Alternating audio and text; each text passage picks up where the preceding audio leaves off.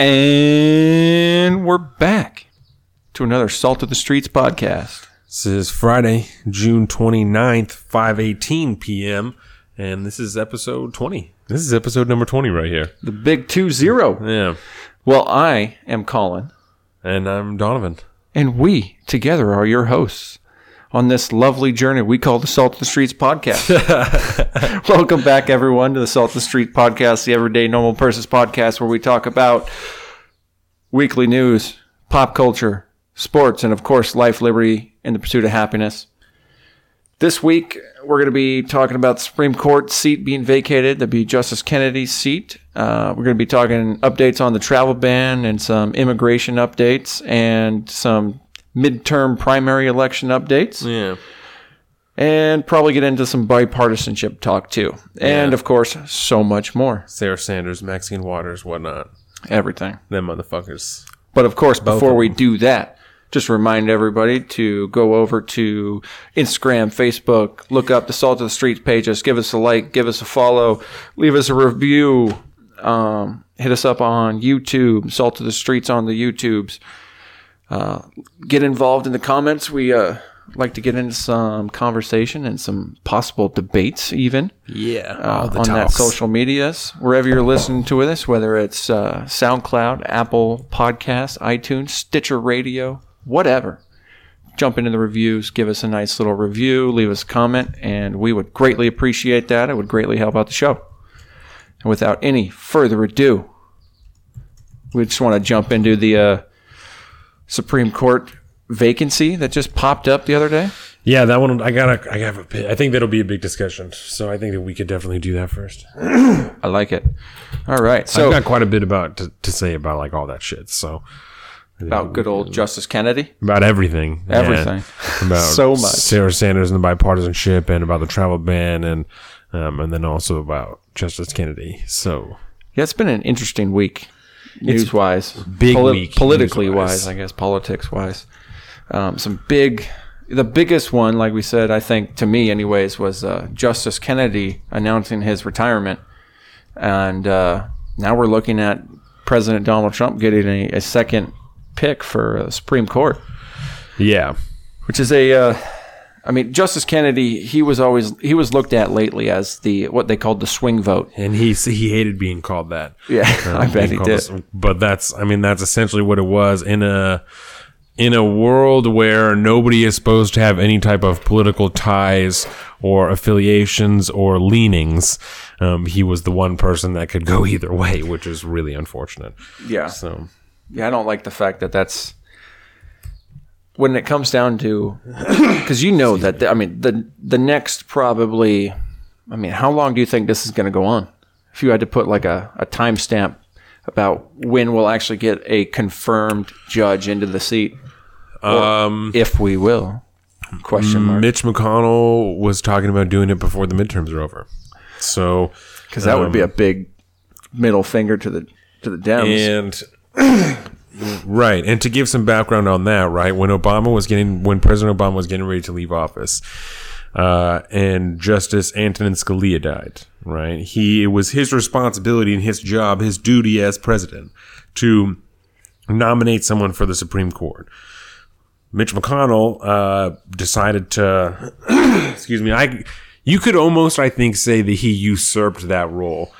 Because that's not necessarily his fucking job. But Mitch McConnell decided that, we should wait until a new president is elected so that the people can speak and they can choose who gets to put forward a Supreme Court nomination, even though that's not how the fuck it should work, right? It's not how it works. So people who are on the Judiciary Committee the Republicans on the Judiciary Committee in the Senate refuse to even see Merrick Garland, let alone give him a confirmation hearing. Yeah. Never once even got a shot. Which is something that the Democrat leader in the Senate, Chuck Schumer, brought up the other day, is that by Mitch McConnell's own rules and standards, they should wait by, and whether or not I buy this is something else, but he said the other day that by Mitch McConnell's own standards, they should wait until the midterms are over and the new senators are decided to see who is going to confirm, because there are people who are up that could very well not be there when the midterms are over. Absolutely. I can see the merit in that debate or in that argument, right? But Mitch McConnell said that it's not the same thing because it's senators and not a president, which I think is bullshit because the senators are going to confirm him. And, I mean, there's only a 2-vote. Right now, the vote sits on like 2 people, right? Because the Republicans have 51 and the Democrats have 49 in the Senate. So there's like Susan Collins and Lisa Murkowski, right? That are the 2 senators. They're like swing senators. Yeah, right now because they're Republicans, but they're also women and they're like fiercely pro-choice, right? Like partially because they're women, just partially because that's how they are. And so if they're not on board for what they're going for, right? Then that's going to be a tough time to get somebody who is pro-life into fiercely pro-life, like President Trump is talking about, into the Supreme Court. Yeah, and so let's kind of back up a little bit there. For Unpack that a little bit, because as they say. there's a lot to that. Yes, and I think it's really important to. And I kicking myself in the ass now because I didn't look it up, but I heard it on Shapiro's show the other day, and I was like, that seems like a pretty easy thing to fact check. But apparently, when Chuck Schumer was out there making his press release or whatever, you know, how they get up in front of the cameras after their little meetings. When he's speaking on the Senate floor or whatever. Yeah. Well, apparently, Mitch McConnell never said election. He said presidential election. And so when Chuck Schumer points to the fact that, well, by your own rule, you shouldn't do this because it's during an election year. Yeah. It's like, well, and I would have to go back and look at I'd have to go back and I got to pull the tape on that one. Check the tapes, yeah. But regardless, I don't think that should matter whatsoever. I do think that you don't think that the type of election should matter, or I don't think whether or not it's an election year or not. Yeah, the office of the presidency needs to nominate a Supreme Court judge. Yeah, the fact that we're going to sit here and play political games for, I'm guessing probably. Because just because they hold a confirmation for somebody doesn't mean that they're ever going to get, well, if they have the numbers, they'll get confirmed. Yeah. Which I think the filibuster rule is still in play and all that stuff. No. They got rid of that last year so that they could get Neil Gorsuch in. So there's So all they need is a 51 vote that's majority. All they need is 51. And they could even just get 50 and then have Pence break the tie.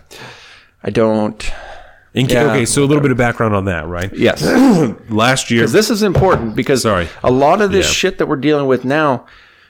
This is a long con. This is a long game. This is going back to, 8 years ago, Barack Obama era, Democrat majority in the House and in the Senate, and changing the rules of how the Senate works to kind of, get ahead in the political endgame. So there used to be, and there still is in some cases, what's called the filibuster rule, right? Where somebody can get on the floor and talk for undetermined amount of time until a bill just dies, right? Because it can only be debated for so long. So I believe if somebody holds the floor and refuses to yield their time and goes until the close of the session, that's how you filibuster. And so if you can't hold a vote because someone refuses to yield the floor, you can't vote on it, the bill dies technically. And then I don't know if it comes back up again or not. But so last year when the Senate was trying to confirm Neil Gorsuch, they did not have the 60 votes that they needed to defeat a filibuster, because if someone is doing that and you have 60 people that are willing to vote to confirm them, then you override the filibuster and shit moves on, right?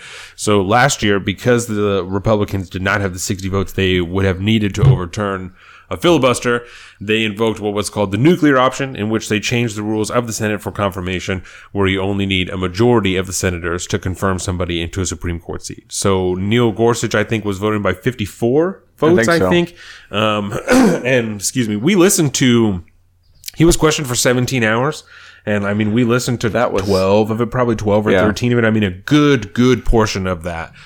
So I felt like I had a pretty good feel for Neil Gorsuch when he was going into office going into his seat, and then was much different than what I had got from the conference. He's been much more conservative than he led on when he was being confirmed. Yeah, see, I don't necessarily agree with you. I agree that he's been very conservative, but I feel like I got that vibe from him during that. Well, and I feel like just how he dodged the questions that he did. Yeah.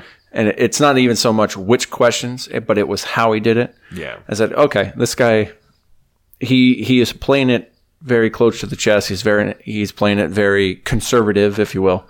And so I just kind of knew that was going to be one of the solid conservative judges. Well, and I knew that he would be conservative, right? But I thought that he presented himself like he would be a little more of a swing vote like Kennedy, right? But it's not been that way. He's been pretty staunchly conservative voting on things, like pretty libertarian about like people's rights and shit like that. So, which, you know, like I said, is not totally out of what I expected, but he presented himself in a way that seemed like he would maybe be a little bit more moderate than he is. Right? I can see that. Which leads to, it leads to one of like my big problems with this. Before we move on to my big problem, let's talk about a little bit. Let's unpack that a little bit more, right? Because we talked about the senators being pro-life, right? So one of the reasons, or pro-choice, one of the reasons that's a concern, right, is because when President Trump was then just candidate Trump, right, when he was just running, he had talked about if he got into office, he was going to confirm Supreme Court justices or nominate Supreme Court justices that were pro-life and that would get in and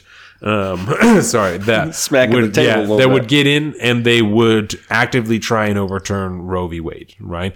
So Roe v. Wade, for those of you who don't know, but probably do even if you don't know the name, right, is a Supreme Court decision that happened in the 70s that made abortion a women's health right, as long as the baby was not viable outside of the womb, an abortion is acceptable federally in the United States, right? And at the time, that was like 22 to 24 weeks, right? I did a lot of this research right before I got here because I was super curious as to like with my wife being pregnant, my view on this has changed, I have found, in just the 4 or 5 weeks that I've known, you know? Interesting. So, that's why I wanted to look it up, because I was just thinking about being pro-life and being pro-choice and like all this stuff. And, so Roe v. Wade decided that as long as the baby is not viable outside of the womb, then it's acceptable, right? And at the time in the 70s, that was like around 22 to 24 weeks, right?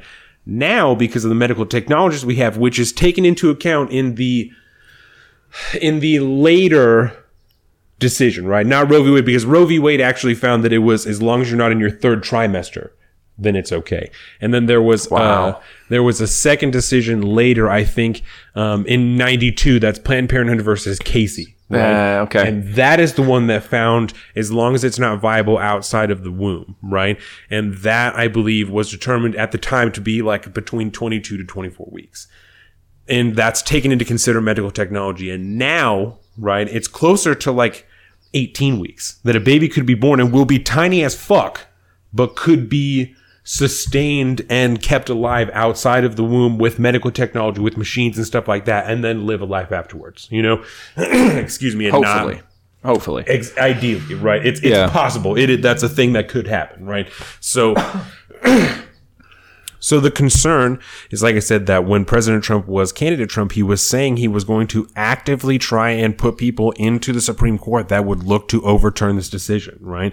Putting Neil Gorsuch in there was one more person on the Supreme Court that was definitely a conservative vote every time, right? Which is another problem that we'll talk about after that. Conservative liberal, that's fucking bullshit on the Supreme Court. But so now he has an opportunity, and possibly with RBG, because she's fucking 85, right? Yeah. Now she's so tiny. Now that Kennedy is retiring, he has he's in a position to put another conservative on the court that would definitely vote in favor of overturning Roe v. Wade, which would give them the 6-3 majority that they would need to get anything done that they wanted to get done. I mean, which is disgusting in of the fact that the Supreme Court should not by any means create legislation through their rulings. No,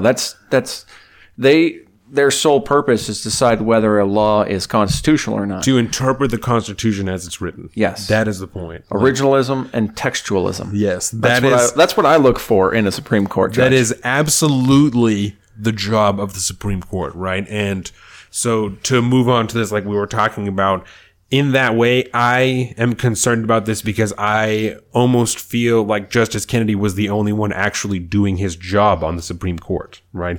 Everybody else, you can almost always count what their vote is going to be. It's party lines. Kennedy was the only one that you never know how he's going to vote, right? Because he did vote in favor of Citizens United, right? Yep. Which is arguably one of the worst decisions the Supreme Court has ever made, alongside with, not to put racism and fucking money in politics the same, but I mean, Dred Scott, I mean, shit like that, that's really terrible decisions. It's fucking up there. You know, that has just ruined politics as we know it. That's right? one, I think, 100 years from now, they're going to be going, what the hell were they thinking? Yeah. But Just he Dred also Scott. has voted to protect abortion rights and voted to put gay marriage into legalization in the United States. You know what I'm saying? So you never fucking know how he's going to vote. And it's not going to be that way. And that's not the job of the Supreme Court, is to be completely impartial politically. Like that is the whole job. That is your job, is to not, you're a person, so you can have political affiliations and you can vote and do what you're doing, but it should not by any means influence your decisions in the Supreme Court. Period. Like, at all. Yeah. Period. Full stop.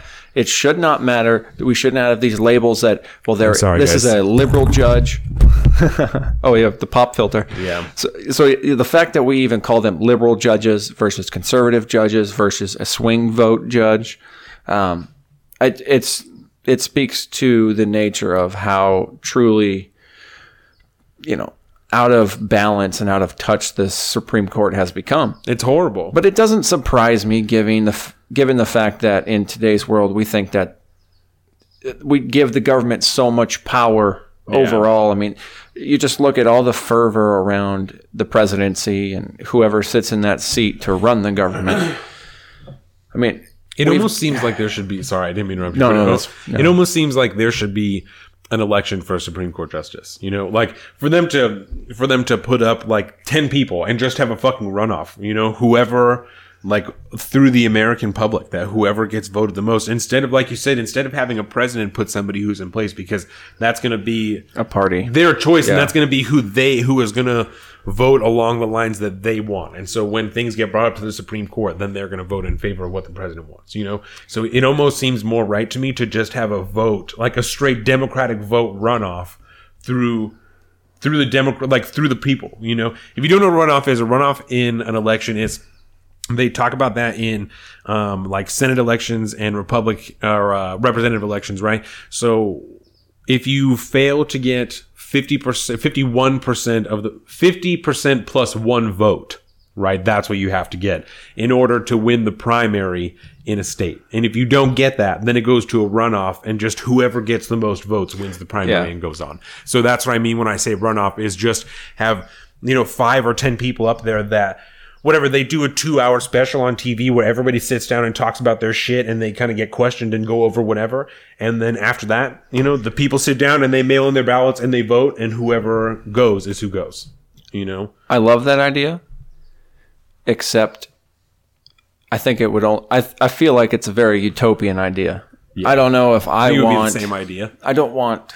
It sounds really bad, but I don't want people voting for a Supreme Court judge. Okay? I just don't. I don't. Not people right now. No. I prefer the office of the executive office making the decision, coming up with that, and then the Senate going through the confirmation hearing and all this stuff. Yeah.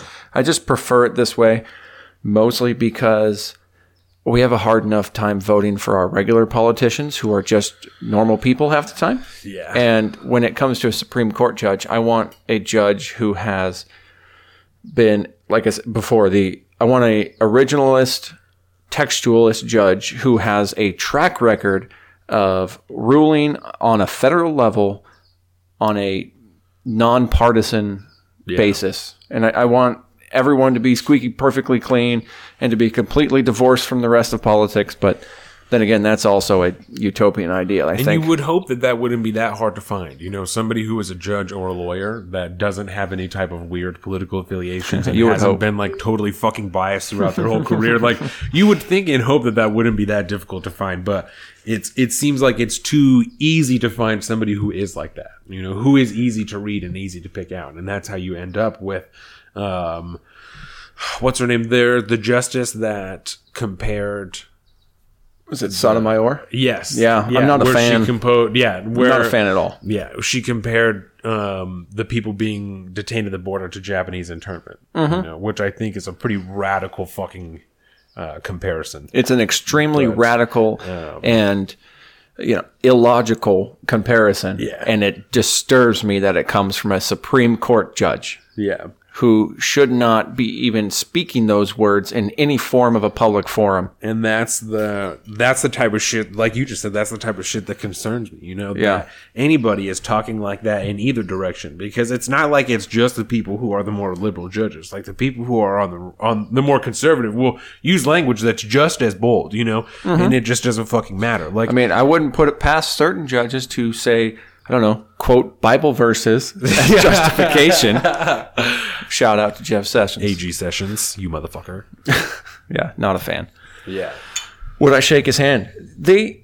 Just a quick aside, they had a interesting, did you listen to any commentary magazine? I listened to all the podcast? commentaries this week, and I was going to talk to you about that, and then also what Noah Rothman said about virtue signaling, because I thought that was really, I don't know if you remember what I'm talking about, but so we'll talk about the handshake in public first, right? Yeah. And then we should talk about the handshake when we talk about Maxine Waters. Let's do that. That like ties to this. Yeah. So, Well, sidebar that. yeah, so not to totally pivot off, because we're going to keep talking about the Supreme Court, right? But one thing that Noah Rothman said this week that I thought was really interesting, because it's something that you and I have talked about, right? He said he was not a fan of the term virtue signaling, right? Which is a term that you and I have used previously, right? I try not to, but And so he It's hard. said, right, Noah Rothman said he wasn't a fan of it because virtue signaling is a term that is more commonly used on the conservative side of the political spectrum, right? And he said, and it essentially means your integrity directly contradicts my current political needs, and it makes me uncomfortable. And like, that's what he said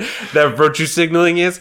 And I thought about it for a second, and I was like, yeah. that's a pretty apt analysis Yeah, of that's- what virtue signaling is. It's like, because without knowing someone's intent, you don't have any way to know whether or not it is like what we say virtue signaling, or whether they really are just like, no, I really believe in this. Like we talked about DACA last week. Yeah. We can theorize that the leadership are more focused on the numbers, right? But we have to consider that the other people actually give a fuck about DACA and actually give a fuck about the Dreamers and are really trying to do their job and like get shit done, Yeah. But without knowing those people and knowing their intent, we don't have any way to know whether or not they are, like I said, whether or not they are virtue signaling or whether or not they actually give a shit. Yeah, And I because thought that was really interesting. the defining line between virtue signaling and just espousing your views publicly, is motivation and intent. Absolutely. And we have no idea. We cannot definitively conclude anyone's motivation when they're out there, quote unquote, speaking truth to power or what have you. But that is true. When you look at the rhetoric on both sides, we could talk about that more when we talk about bipartisanship. bipartisanship. That's going to be a bigger topic. Yeah. We'll save that for later. Yeah. But I just thought that was really interesting. It know is. what I'm saying? So it concerns me when we're talking about Roe v. Wade, right? It concerns me, first of all, that we have a president that wants to put people in office or wants to put people in those seats that want to actively overturn Roe v. Wade, right? And this is why I started to think about my position on abortion. Right. And this is going to be a heavy topic, and I whatever, it goes without being said, but I don't want to upset anybody, obviously, but I'm just trying to be honest about the way that I feel, because I used to be, as we've said before, even just on the podcast, that like up until the point that the child can feel pain, do you, that's your decision. I'm not a fan, but if that's what you're going to do, that's what you're going to do. Right. So I thought about it today as I'm reading here that, as it says, right, Justices in Casey acknowledged that viability may occur at 23 to 24 weeks, right? Or sometimes even earlier in light of medical advances, right? So they found that at 20 weeks now, the baby can start to feel pain, right? So that's like the more common deal, is that at 20 weeks, people aren't okay with it because the baby can start to feel pain at that point, right? The baby, the fetus, whatever you want to fucking call it, right? So my wife is going to be 12 weeks on Sunday, right? That's close. So I sit back and I think, and I think in Kansas, and don't fact check, right? I'll look that up. But in one state that I think is Kansas, they just passed a law that is the strictest abortion law in the United States. That's 15 weeks. Can't have an abortion past 15 weeks, right? 3 weeks past where my wife is right now. So that's why I sat back and I thought, if Jordan told me right now, I want to go get an abortion, how the fuck would I feel? Right. Yeah. We're talking about it all the time, that there's a baby in there. That is like, that's a baby that she's growing. Like she said all the time, like I'm making a life, like I'm creating a life, that's, and I regarded up until this point, I regarded that as like largely pro-life as a largely religious view, because it is a lot of time it's a religious view, right? Because that's a very general way people portray it. Yes. Yeah. And I think it's pretty disingenuous. Yeah. Because there's a lot more to it than that. Absolutely. And that's why I say largely, I wouldn't want to say that there isn't, but a lot of the argument is just because people who are more religious believe that life begins at conception, you know, and that's why it's, like you said, portrayed as more of a religious, like conservative view. But, like I said, it started to make me think about it, you know, because I'm not religious, like really at all, you know, so that's not my deal. I don't know when life starts, you know, I've been talking about it like that because now it's personalized to a point that it's my fucking baby. You know, it's not somebody else's baby or somebody else's business. Like, this is my baby, you know? So I think that and I'll have to think about this more, right? Because today I started to think about it like this, right? So I think that I feel largely the same, that if that's what my wife wanted to do, you know, I would trust her discretion and like, not like allow, because that's her choice in the end, but like, give her my blessing that if that's what you want to do, then that's what you're going to do. You know, I'm not happy with it and I don't love it, but if that's what you feel like you need to do, you know, then that's like what you can do. And well, do you feel now that you have more of a say? Does your argument in that situation, let's say that, you know, we're not going to use you guys as an example because that sounds, it's too personal. But, you know, if there's and that's just the way I had to think about it for myself, you know, for me to try and formulate my own view. Like, that's why. But like, what would you do if all of a sudden that was a thing? It was a situation you had to deal with. Yeah. How much weight does your opinion as the future father of this child have to weigh into this conversation? And that's one thing I've always considered, is that my opinion should matter because I played part in the creation of this child, right? But in the end, I'm not the one carrying the child. I'm not the one that's going to deliver it. If I can leave at any point, and so could Jordan or, you know, whoever, if they wanted to, but it's most of the time generally easier to argue that it's harder for the woman to leave the child than it is for the father, right? And I know that because my mom raised me and my dad did not. So I feel like even on a genetic level, exactly, it's just easier, you know? So, I don't know.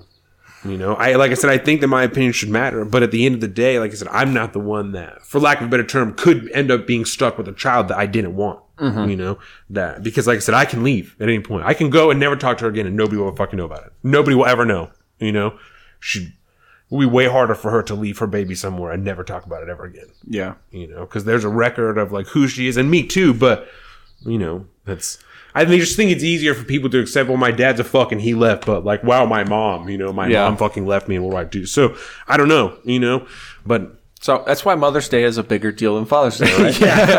It's always the case. Yeah. We're always getting the short end of the stick. So, I thought it was super interesting, and that's why I looked up the actual specifics of Roe v. Wade and then Casey, you know, because I was really interested in what it actually said about like the limits on abortion, you know? And I think when you really boil it down to like the very, very base, I would say on a more libertarian level, you have two individuals, right? That are together like this. And then, like you said, the father has a say in what matters, but I feel like it's the woman's body. She's carrying the baby. She is ultimately the one to make the decision to do one thing or the other. Yeah. And then at that point, if the partner in the relationship is not satisfied, they can walk away. Right. And leave. And that's the other, you know, that's the other view I have of that, you know, is that in the libertarian, classical, liberal part of me, where I want people to be free to do what the fuck they want, and the same part of me that is okay with the decriminalization, the legalization of prostitution, you know, and the decriminalization of like all drugs. Like, that's the same part of me that's like, who the fuck is the government or anybody to tell you what you are to do with your body? You know, I don't. It should be a personal decision, you know. Exactly. And there's no one else should weigh in on what you decide to do with your body. The only exception to that I would have would be if something like, let's say, Roe v. Wade got overturned. Yes. All the, you know, can't do that, whatever. And then they tried to claim, because the only way you would be able to do it if you were to claim that abortion is murder.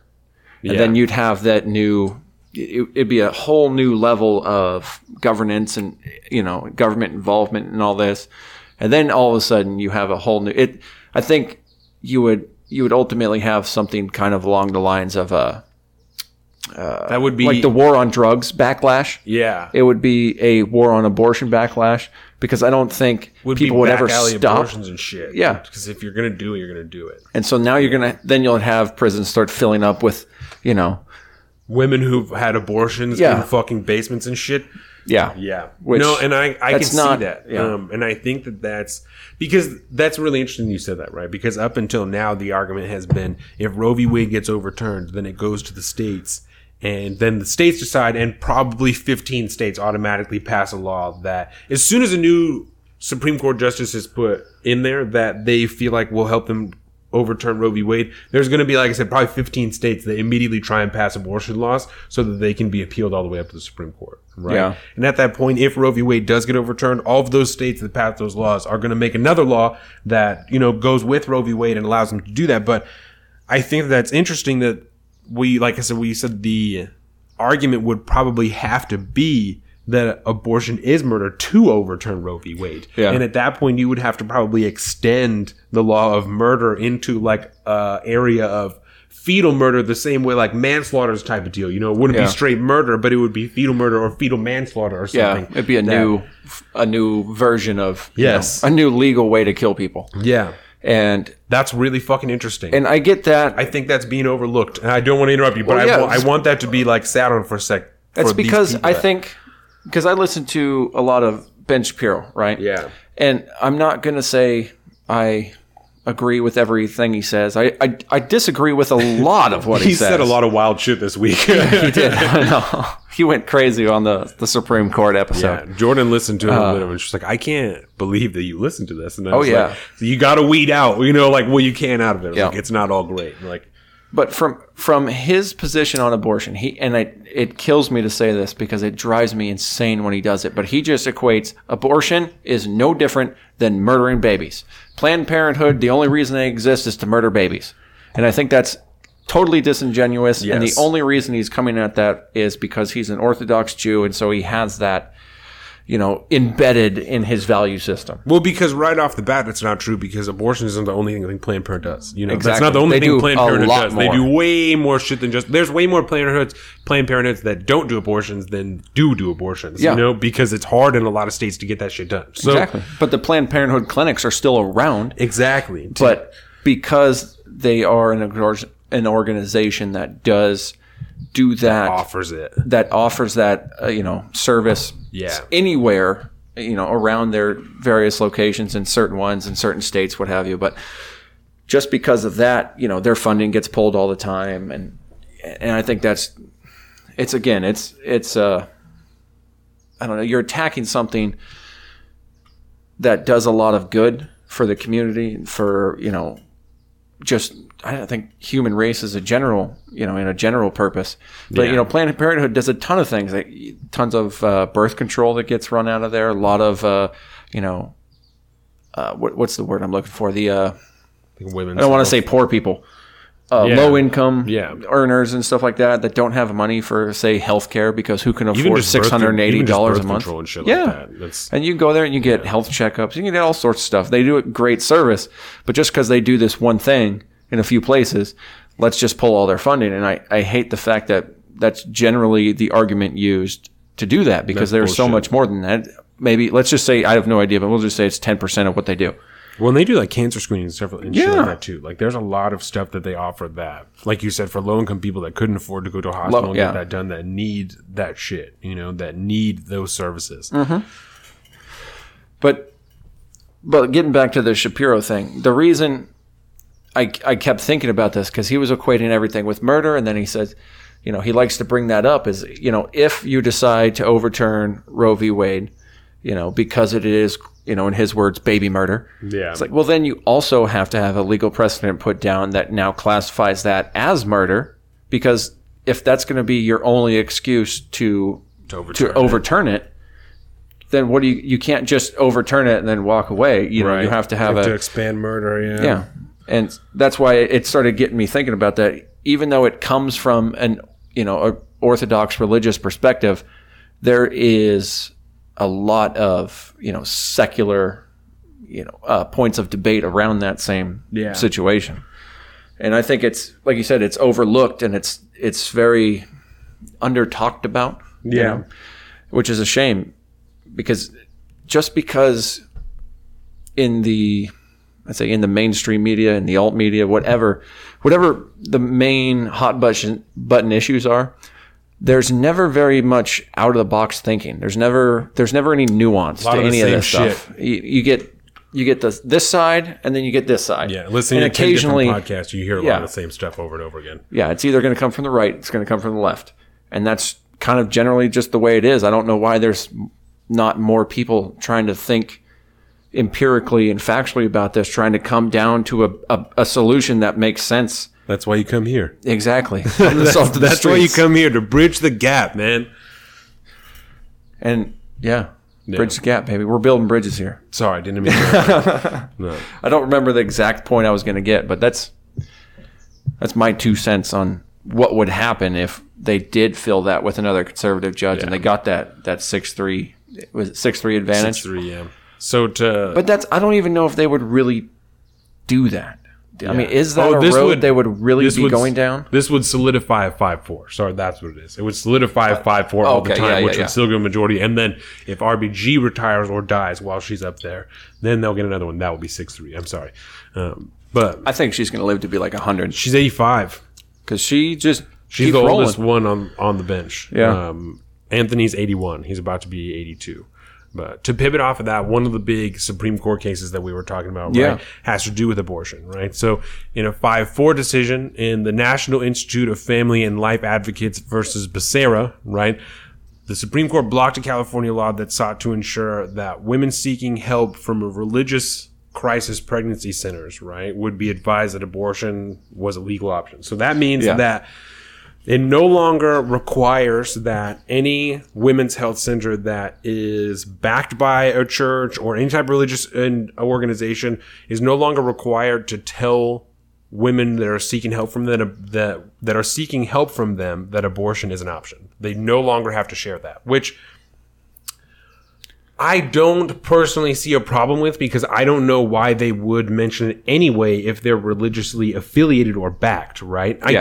Because I can understand, because it was overturned because of free speech, right? That they don't, largely the same idea that the baker should have been overturned but was not, right? That it violates their religious rights for them to have to say something that they don't believe in, you know, or promote something they don't believe in. Yep. So, and that also touches, if I could for a second, that also touches the other corporate entities, or no, not corporate entities, but things like, that are backed or owned by, say, the Catholic Church, or, you know, Good Samaritan Hospital, I believe, is owned by a Catholic Church. A lot of the major hospitals in America are owned by the Catholic Church, by the way. Yes. If you did not know that, just mind blown. Boom. And if they decided that they don't want to offer birth control because they see it as another form of abortion, that is 100% absolutely their call and their choice to make.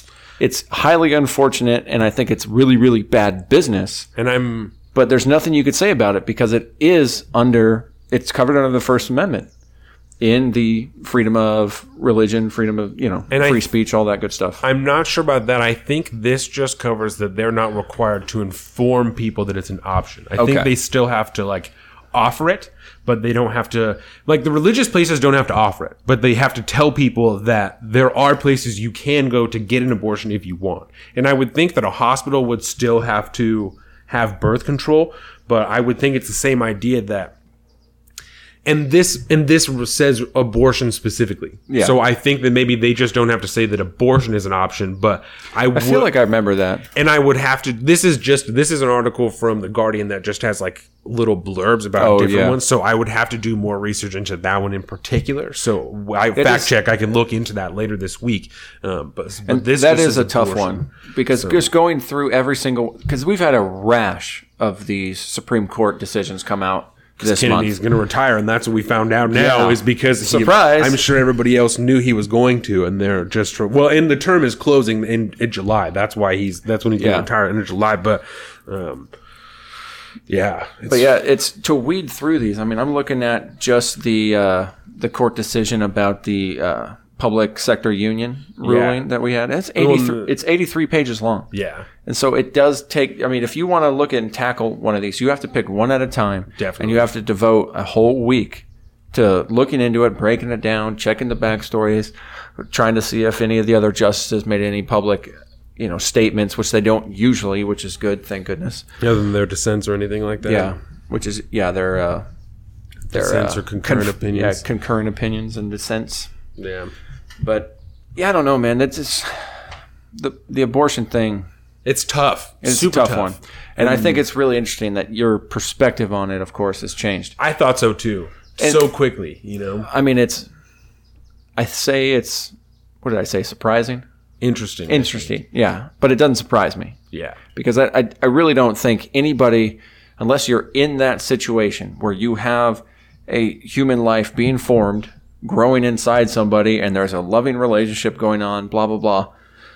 I don't think anybody else really has an opinion on that. I don't think their opinion really has merit. And I think that's kind of where I'm at, is that, like I said, I'm not happy about it, and I wouldn't be happy about it. Mm-hmm. But far be it from me to tell you that you can't fucking do that. And far be it for a group of fucking men, to tell you that you can't do that. Yeah. Because I think that it's fucked up. Jordan said this earlier. I think it's fucked up to see a picture of 9 fucking old white dudes, and like those are the people deciding, abortion or like legalization. Yeah. Or like that's the old Counselor Velders. That's fucking crazy. Like, that is absolutely ludicrous that you are talking about a woman's right to choose, and there's no fucking women in the group of people that are talking about this. Like, that's crazy. That is absurd, dog.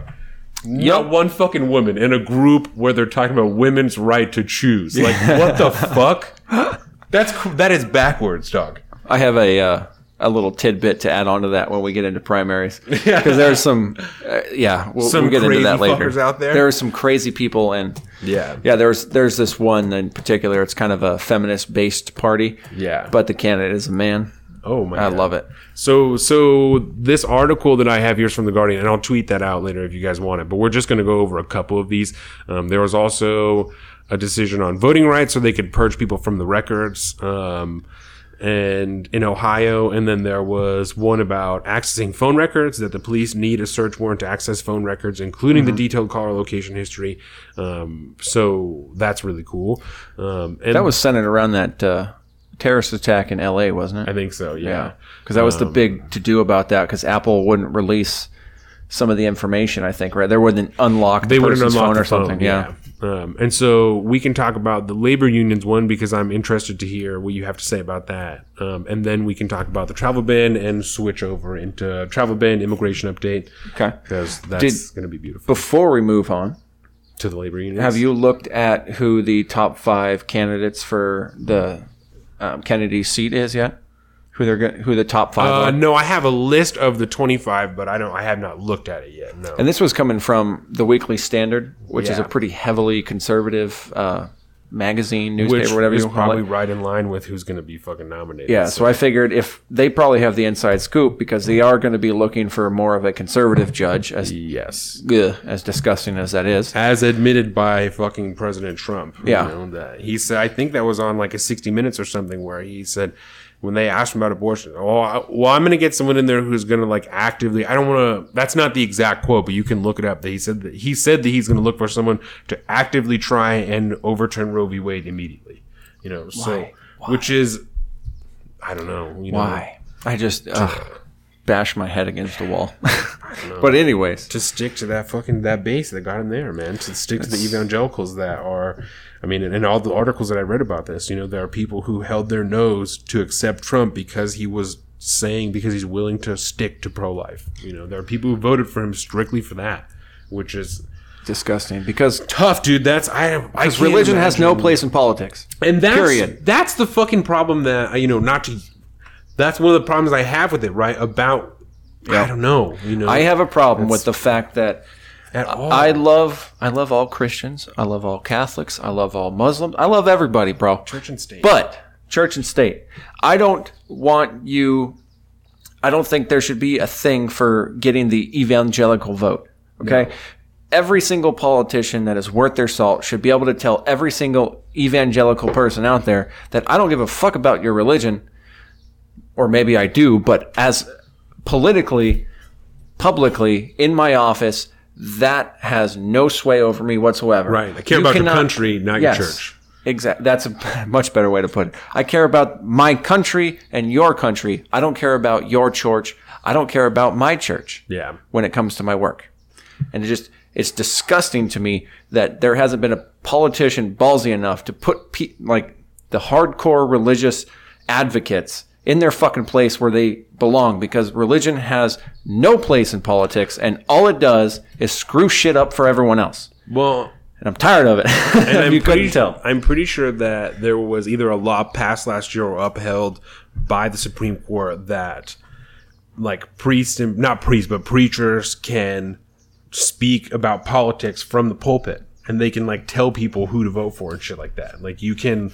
And you could used to not be able to do that, and you can do that now. If you're a preacher, you can be at your church and like politically, motivating for somebody. Not motivating. Yeah. It's not. I mean, I don't really have a problem with that because it's coming from the civilian level up to the public level. But if it's coming from the public level down to the civilian level, that's not okay for me. If it's if it's organized by, for an example, if it's organized by the greater Baptist sect of whatever, the group that all of those preachers go to every year, and like the convention or whatever. Yeah. If they decide, if at the convention, like tell everybody to vote for Donald Trump, and they do that. Why do you think? Crap, I'm gonna totally space on his name now. Mitt Romney moved to Utah. Yeah. Why do you think he's running for Senate in Utah now? Yeah. Because he's blowing through all the primary. He is on his way to be a U.S. Senator from Utah. He used to be, Massachusetts Senator? I think so. That's what I was just going to say. I think Massachusetts. And now he's running for governor of Utah, right? Because, fill in the blank, he is a Mormon. Yeah. He's a practicing Mormon. He's a very, very nice guy. And why not go and run in the Mormon capital of the United States? Because just for the fact that you're on their team religiously, you automatically get their vote compared to someone else. Is that what he's running for as governor? No, not governor. Sorry, U.S. Senate, I believe. Yeah. Did I say governor? No. I said governor. That's why I wasn't sure. He was the governor of Massachusetts. That's why I said that. So he was the 70th governor of Massachusetts from 2003 to 2007. Mm-hmm. And then the Republican Party's nominee for president in 2012. And now he's running for Senate in Utah as a Republican. That makes sense. Now we're fucking here. Salt of the streets. This is why you come here. You got it on lock. Yeah. But see, right there, you can go do that. I don't know what the requirements are for how long you have to live in a state before you can run as a senator, blah, blah, blah. But, we know this dude's from Massachusetts, and now he lives in the Mormon capital, so now he's got the Mormon vote. That's interesting. I didn't think about that. Because you blind to the ways of the force. It's because there's so many places to look right now. It's hard to just pick a place and okay, that's why that's happening. Yeah. Because there's bigger shit happening. I don't really care about him getting So let's talk about labor unions. Let's do that. So the ruling for the labor unions this time, right? And I'll read from this article from The Guardian. In the 5-4 decision in Janus versus American Federal of State, County and Municipal Employees, the court ruled that public sector employees who do not wish to join a workers' union cannot be compelled to pay union dues, right? Hallelujah. So previous to this, if you belonged to a public sector that was part of a union, right? And you didn't want to be involved in the union, you had to pay what was called like an agency fee, right? Is that what it is? Something like that, where you paid like a percentage of the union dues that I think was like closer to 80%. Like it was most of the union dues, because if you didn't believe in the political views of the union, because that's where a fair amount of that money goes, is to political whatever. So, to candidates, to campaigns, to whatever. If you didn't believe in the political views, you didn't have to affiliate yourself with the union. You didn't have to be a member, but you still had to pay most of the dues because they still negotiated your contract and like worked to get you raises and shit like that. Which they technically didn't do for you, but because everyone benefits or doesn't benefit from a union decision like that in a public sector job, you're directly affected. So they thought, their thoughts on it during the suit was, you're benefiting, why you should pay because you're benefiting from what we're doing for the industry as a whole. Yeah. And that's may or may not be true, right? It could be depending on the quality of your union, because there's good unions, there's bad unions. And that's, I think, like maybe not the problem, but that's part of the thing I'm running into here, is that like I don't know that much about unions, right? But I do know that a union can't be a totally terrible fucking thing, or else it wouldn't exist. If a union was a terrible idea, then it would not be a thing in the first place, because the idea of a union was for like Triangle Shirt Coat Factory, where people are fucking burning down in their buildings and shit because the owners and the owners of the companies don't give a shit about them. So I know just from history class that a union can be a good thing, and I know that in the United States it still in some places is a good thing. Yeah, so I have a big problem with people just saying, especially Ben Shapiro, because he's really apt to say, "Oh, this is the worst fucking thing ever. This person is the worst person ever. This is the worst person to ever do this." He likes to do that, and so he's will say that unions are the worst idea that's ever happened, and I don't think that that's true. I think that, and he also said, and I'll have to look this up by the number because I really seriously doubt it, that unions contribute more money politically than corporations do. I call fucking bullshit on that, sir. And, like I said, I don't know whether or not. So fact check, because I'm going to look that up. I want to know the numbers. But I heard him say that this morning, I think on yesterday's show, that unions donate but way more fucking money into politics than corporations do. Fuck you. That is bullshit, sir. I don't buy that for a goddamn second.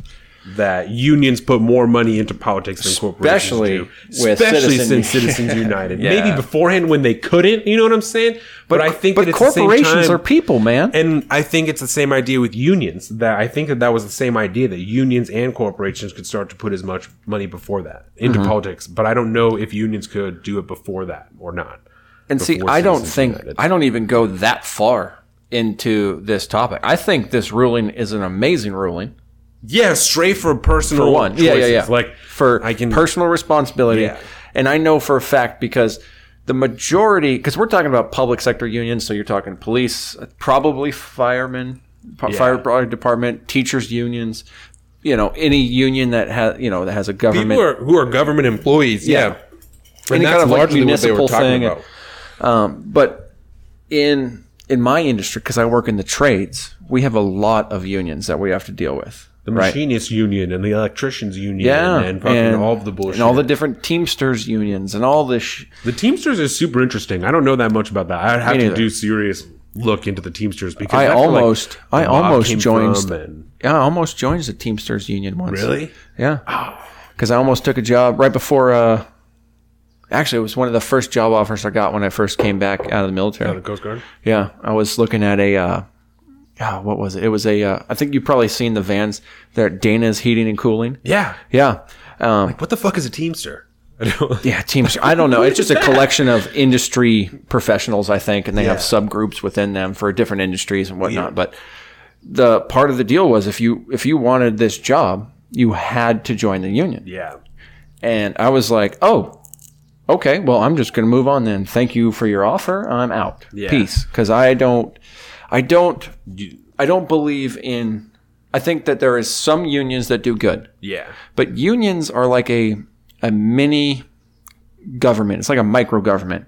There's elected positions, and then there's all the hierarchy. Yeah. And if you think like, not nepotism, but was it plutarchy? It's just plutocracy. So wherever the higher ups are all basically connected, the upper echelon guys, and it's all the the good old boy system and stuff like that. That's very prominent in the unions, and I think it's a corruption that is so systemic now, that's going back to the very, very beginning of the formation of the unions, when they realized how much power they had over industry. Yeah, which was good in the beginning, because I mean, let's face it, you look at U.S. history around the Industrial Revolution, it was a nightmare. The Triangle Shirt Coat Factory, I remember specifically, was a bunch of women that were up in like the top floors of a building that had like no insulation, and I think one of their machines caught on fire and nobody could fucking get out, and everybody died. Like, there's a modern day word for that. We call them sweatshops. Yeah, like that is one of the reasons that a union was put in place. I vividly remember that. Thank you, Mr. Lant. I will never forget you talking about that. Good history teacher. Yeah.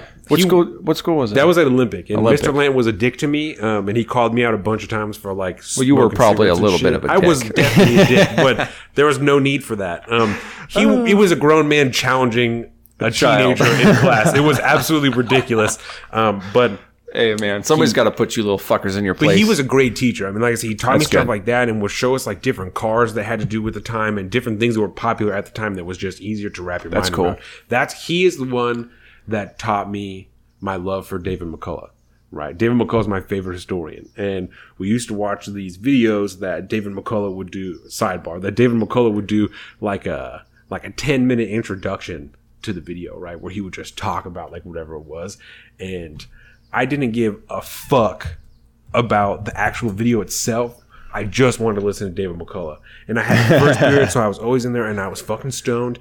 And he would be like, we're going to watch one of these videos today. And I was like, oh, fucking David McCullough. And I would yell at people if they were talking. I'd be like, shut the fuck up until David McCullough is done. Like, you shut your fucking mouth. You showed your love for the audio entertainment form early. dude. And it was a video too. So it's just him sitting like in front of a river somewhere, and he's just talking about like, you know, what he's doing, like on like a park bench, and he's just kicking in. Like there's a skyline in the background. I wrote his name down because I got to look this dude up. Yeah, no, he's awesome. He's got this big book about John Adams. That's fucking like 600 pages. It's a beast. Is it the newer one? Came out? It's within like a decade probably. But it's David McCullough? David McCullough, yeah. I'm going to botch the spelling of that. McCullough. David McCullough. Yeah, we're going to look that up afterwards. Yeah. But yeah, I would yell at people. I love David McCullough. He's just got a great way of just breaking shit down that's really interesting. Like David Attenborough. Yeah. Yeah. I love David Attenborough. Yeah, He it's could like do it. that. Yeah, he's awesome. But so when it comes to the unions, right? To go back back to the unions. I have a hard time thinking that unions are a terrible thing, but I also don't have a problem with if somebody doesn't want to be part of a union, then you shouldn't have to fucking pay for it if you don't feel like you're getting anything out of it, you know? And at the same time, if you're not going to pay for it, then you should be able to negotiate your own salary and deal with all those things the same way that you would if there wasn't a union there. I would be much more comfortable negotiating my own future with my boss one-on-one directly than leaving it to some group of people that run this little industry that we're a part of. But like I said, that's an aside. Like you don't even need to get into the merits of whether this union is good or bad or just unions in general. You can disagree with unions or agree with them 100%. It doesn't matter. But to me, it's all about your right as a worker to choose whether or not you want to be part of a union. And it's the same fundamental problem I have with the Affordable Care Act, the Obamacare. The fact that I am now forced to pay something for a service that I do not want, that I did not ask for, that's being forced on me, and now I have to pay for it. That is, no. That's called taxation without representation. Yeah. And the only reason they got away with it is because they called it a tax. Thank you, Justice Roberts, I believe, maybe? I don't remember. But Supreme Court made that call. Yeah. But to me, I think this is it's a victory for just the workers' freedom to choose. And if you want to be a part of a union, go to town.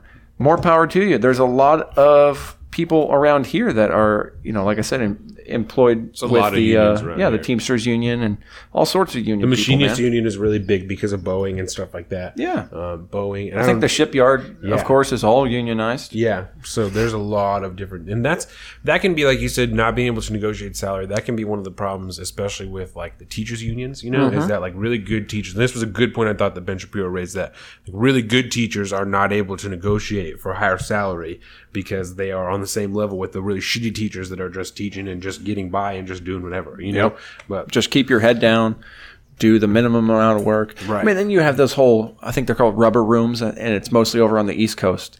A lot of these teachers that get in trouble, but due to their ties to the union, they can't get fired. And so they just show up to work every day. They go in a room, they sit down, and they read, they play on their phone. They don't do a damn thing, and they still get paid. that's bullshit. That's the kind of stuff that bothers me about unions. Yeah. But like I said, But that's the same I don't thing. even need to like unions to like this decision. Well, and I think in that instance it would be a union, but that also happens with like just fucking government jobs. You know, that Oh, yeah. or even just working for the fucking state. You know, how many times do you, like, we've talked about this a million times, you're watching construction and there's one person digging a hole, 3 people fucking watching. Hell yeah. You know, they're all getting paid the same amount of money. Like, that doesn't make any goddamn sense. You know, why do you have 4 flaggers here when only 2 people are working the fucking flag at one time? You know, because what's the fucking point? Like, I'll tell you exactly the point. It's it's stupid. for safety, just It's in for case safety. somebody gets hurt, you got to have somebody else there to fill in. Well, what for 'em. happens if you need to take a pee break or your Fucking bullshit. state mandated 15-minute break after 4 hours? Bullshit. Somebody's got a flag, so tag out, bro. But that's a whole nother topic altogether. But yeah, the ruling came down 5-4. Justice Yeah. Alito delivered the opinion of the court. He said, under Illinois law, public employees are forced to subsidize a union even if they choose not to join the strongly object to the positions the union takes in collective bargaining and related activities. Yeah. And that's speaking to the political involvement, because a union, like I said, union has almost the obligation Certainly to the lobby the ability. government for, especially in the public sector. in favor of the union. Yeah, because the public sector works for the government. It works for the state or the city or what have you. You know what? I'm sorry. Go ahead. No. This is good. A really good example of I this, saw the right? inspiration in your eyes. really good example of this is the prison workers union. Yes. They lobby in favor of the drug war so that they can have more jobs inside of prisons. Allegedly. Allegedly. It makes right? sense. They lobby in favor of the drug war so that they can have more positions in prisons and have more jobs. That is a fucking thing, allegedly. Do the fucking research. That's a thing.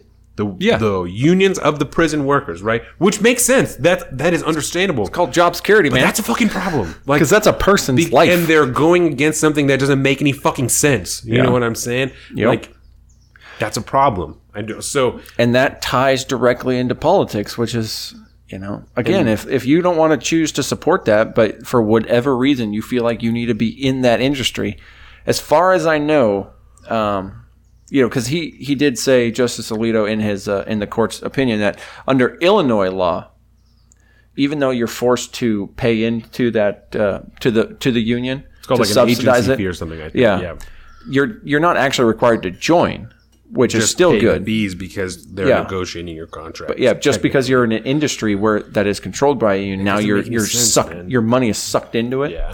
Doesn't make any sense whatsoever. And how that ever became a law, baffles my mind. And I can understand, like you said, your argument for not to go super deep into this, right? Because this is a whole other discussion. I can understand your argument against like the Affordable Care Act. You know that it was mandated to people. You know, but I've said to you before, my problem with the Affordable Care Act is that's not just a bill. That's like a whole new system. Yeah. You know that. I think if people want to work, then they have to put effort into. And I think that for me, that was the biggest problem with just the country, you know, that people who, when it comes down to it, they want affordable health insurance because that's what everybody wants is affordable health insurance, right? Yep. But because for whatever reason, they didn't like the mandate, they didn't like Obama, they didn't like the bill itself, they were under some weird misconceptions about it, they weren't in favor of it and just took the fucking tax it anyway, right? So my biggest problem with that is people not fucking trying, you know, is just not putting, like I said, just not trying, you know, because you can't expect a system to work if you don't try. And then when it's not working, you're like, well, look at that. It's fucking failing. You know, the whole idea behind the mandate was to get everybody to buy into it so that the system would work, you know, and if everybody doesn't buy into it, then it doesn't work. Like that's the whole Why idea even have of a the fee. If you have a quote unquote tax at the end of it, if you choose not to do it, which is supposed to help subsidize everyone that doesn't want to play the game, but it's still going bankrupt, I don't understand how that was. I mean, of course it was a 3,000 some odd page document. So who's really going to know how the funding mechanism really worked out? But I would like to see the proposed numbers on that and who the hell actually signed off on it, because from day one, I joined. Actually, no, because we were working together. When did that go down? That was I think I was in the 2000 military. I think that was 2012. Yeah, so I didn't really have to deal with it until No, I got out. he was running, so that had to be like 2014 14, maybe 15. Okay. That Obamacare got put into place. Probably 16 when it was actually enacted.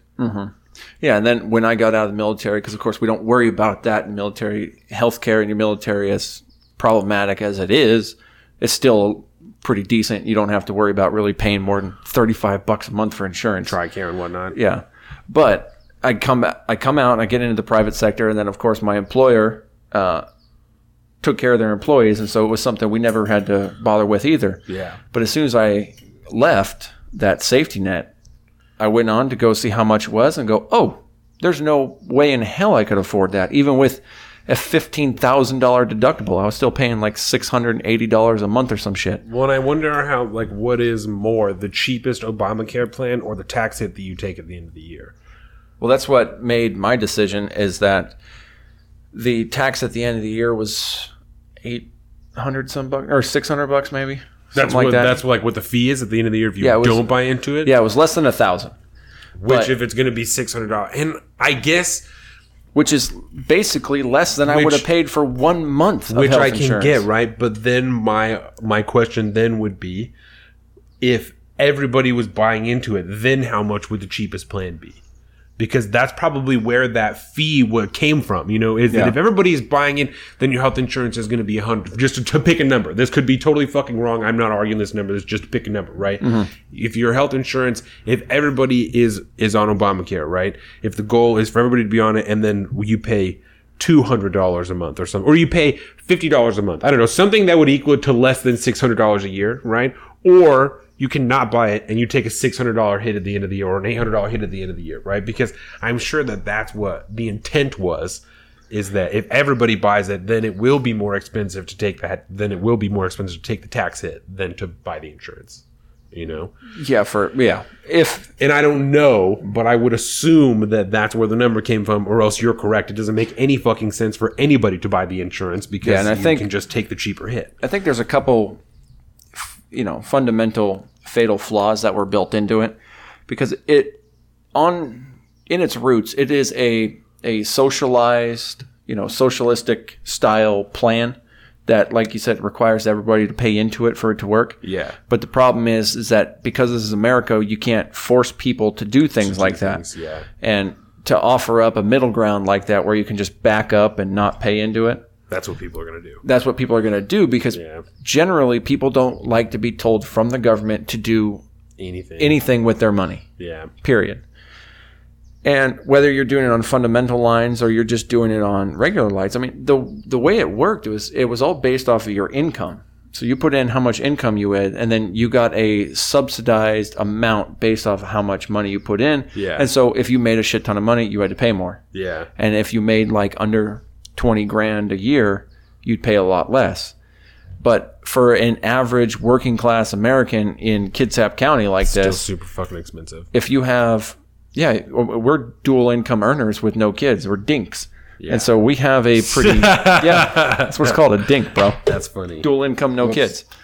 Drop the tweezers. But I mean, we have to work because there's no other way around it. I mean, you can't afford to. I mean, I still live in a garage and we're both dual You income. guys are like a gay couple. Yeah, basically. We're married for damn near 10 years and no kids yet. But then that's by choice, which is funny. We're just really, really careful, apparently. Yeah. Either that or I'm unfertile, which So what are you saying? yeah, I don't remember. We got way off topic because I brought up Obamacare. Yeah. So do you want to talk about the travel ban? Not to cut you off, because if you want to Can finish your point, you you totally bring us into the travel ban? Yeah. So because that's another legislation that we'll talk about, and then we'll do a brief update on immigration, because we talked about these for a long time, which I think is good. But Before we get off that, did you happen to listen to the KUOW interview with Rich Wood and Aaron Shannon about the public sector ruling? no. Rich Wood was he's a member of the Washington Education Association, which is a teachers union. Yeah. And then you had Aaron Shannon from the Center of Workers' Rights at the Washington Policy Center. I love their debates. Yeah, dude, it was so good. good. Except Rich Wood he didn't have a leg to stand on this fight. No. That sucks. But it was really interesting. I highly recommend everybody check it out. KUOW podcast. It was great. So now let's talk travel ban. So the travel ban, right? And this one will be a long topic too. This is such a good show. I'm so fucking excited. So the travel ban, right? That a lot of people are calling a Muslim ban, which I think is Came out of the words of the president-elect's mouth. Or no, this was candidate Trump's mouth. it can be taken either way, right? Because- it could be argued either way. Yeah. Right? So we're going to call it a travel ban just for the sake of ease of discussion, right? And so as not for anybody to be like, what the fuck? Yeah. So that's what we're going to call it for the sake of this discussion. right? Qualifier. So everybody knows what it is because when it first got introduced, it certainly was a Muslim ban. It was all countries that were straight fucking Muslim dominant, and those people were not allowed to come here, right? Instantly appealed by a bunch of different states. I think initially by Washington and then now by Hawaii. And that's the Hawaii one because they appealed the second one. That's what it was. Because this is the third version of the travel ban. And so the third one got appealed by Hawaii, the District Court of Hawaii, right, or something like that. And so in the 5-4 ruling in Trump versus Hawaii, the court upheld Trump's ban on travel from several Muslim majority countries. And the ban targets travelers from Syria, Iran, Libya, Yemen, and Somalia, and then also against North Korea and Venezuela. And right? Chad. And Chad, yes. And so... And not my brother. No. Although he is equally warlike. So there's a lot of things that go into this as to pretty much everything else, right? So like we said earlier, it could be argued either way. Are you all right? Yeah, no, I thought maybe wife was home. I thought the door opening, but no. So like we said, it could be argued either way that it is a Muslim ban, right? To argue it that it's not a Muslim ban, right? Not all of these countries are, whether or not it's a weak argument or not all these countries are Muslim dominant countries, right? Venezuela and North Korea are not Muslim like countries, right? They're just not. I believe that the other ones are, but North Korea and Venezuela are not. I'd say, right? I'm just looking at it. Yeah, Chad, I would probably say yes. Yeah. Because there's a lot of African countries that are predominantly Muslim. Syria, Iran, Libya, Yemen, certainly, and I'm fairly sure Somalia is as well. Yes, I believe so. So Chad is the only one that's up in the air. So, like I said, whether or not it's a weak argument, and because those weren't in the original one, but they're thrown in here in the third one, which, like I said, you could also say is just to make it not a Muslim ban, right? But the argument for it being a Muslim ban is that, like you said, Trump straight up said that he was calling for an outright ban on Muslims entering the United States until the representatives figured out what the hell is going on. Yeah. Which you've probably heard that audio before. Yeah. And then also... Been replayed a lot lately. Yeah. And then also last year, Rudy Giuliani on whatever show it was said that, well, Donald Trump called me and said, it's a Muslim ban, it's a Muslim ban. Just figure out how to do it legally. Right. So a man who is now part of President Trump's council said that President Trump told him that it was a Muslim ban. So, I've said it before and I'll say it again. Giuliani is the gift that keeps on giving. Yeah. And that was a year ago or something like that. Yeah. Like, that was a long time ago. That was a nugget that we didn't even know existed. Yeah. So, I don't know. I just Because want to say before we really dive too much into it, because the intent that you get from the president's statements and all this is that it is a Muslim ban. Yeah. And the majority of countries on there are majority Muslim countries. Yeah. That is, I mean, let's just include Chad in there because we need the numbers. We're talking 6 Muslim predominant countries out of how many Muslim majority countries around the world? I think it's about 95% of Muslims would still allowed to be travel in and out of the United States. And so I just don't think there's any merit to it really being called a Muslim ban. We're looking at... Without the intent. Yes. If you don't look at the intent. And even then, I mean, it's like, if that is your intent to create a Muslim ban, it's a pretty shitty Muslim ban. Because, I mean, you're looking at Iran, which is an obvious one to me, just given the state of Iran's politics. Libya is a failed state, which is a disaster zone right now. Syria is the same idea. Syria, Somalia. Yemen is in a still place like where that. it's one of the worst humanitarian crises around right now. Right? Yes. Like you said, Somalia is a shit show. Venezuela is obviously in crisis because their communist government is failing, or North Korea is North Korea. So enough said. my argument to that, right, to you saying that it's a shitty Muslim ban would be the good Muslim ban that he proposed got shot down because it was racist. You're damn right it was. So yeah, no, and then even in the third one, it seems like, especially with what Rudy Giuliani said, it seems like this is the best he could get.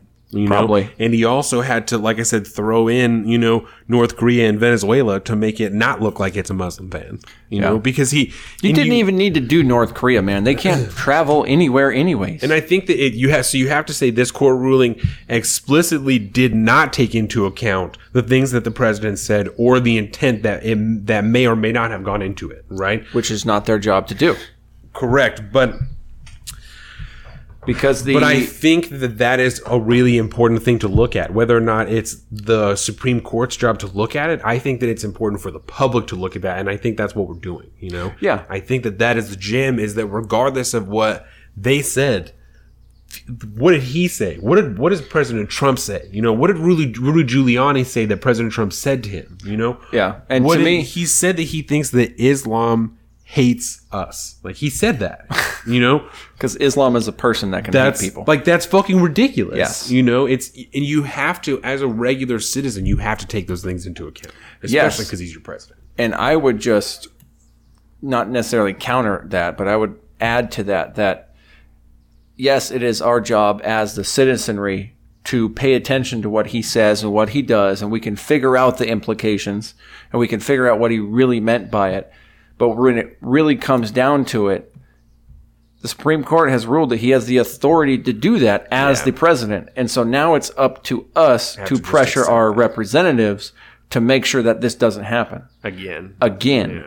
But, I mean, it could be made constitutional, but then it doesn't mean just because it's constitutional for the president to create a travel ban on any country around the world that he wants. Yeah. Doesn't mean that the legislation can't overturn that and say, no, we're going to pull this law. We don't need it anymore. Yeah. And, and then there's a lot of talk about it, originally being temporary and all this stuff. And so. And this one still is, right? It's not. Yeah. Or it is not. I believe it is. Again, I got to read through this whole thing. Fact check. Is this permanent or not? Yeah. Because I don't. It might be. This article. Because I didn't really pay too much attention to the third iteration. Yeah. Mostly because I wanted to see how it came out on the end. Well, and I think that was probably part of the ruling, was whether or not it was allowed to be permanent. Mm-hmm. I would just have to look. Yeah, I'm going to read through the Justice Roberts was the one that delivered the opinion of the court on that one. I got it pulled up here, but I'll read it after the show. We'll get into that one. Yeah.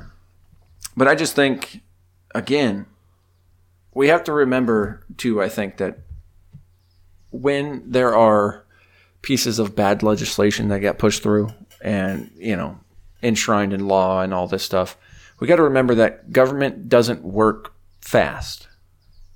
We can get a really crappy law on the books like this.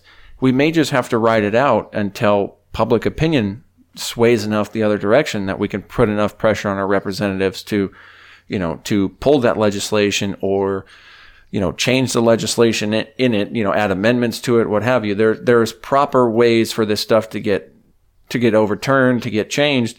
And just because it's constitutional for the president to do this doesn't mean we still have to accept it. It's just You can't challenge it on that legal ground anymore. You have to just change it in the law. You have to have the House and the Senate come together and say, we're not going to do this anymore. Yeah. But, AKA bipartisanship, that's tough. Won't allow that. That's a tough thing to fucking. Yeah.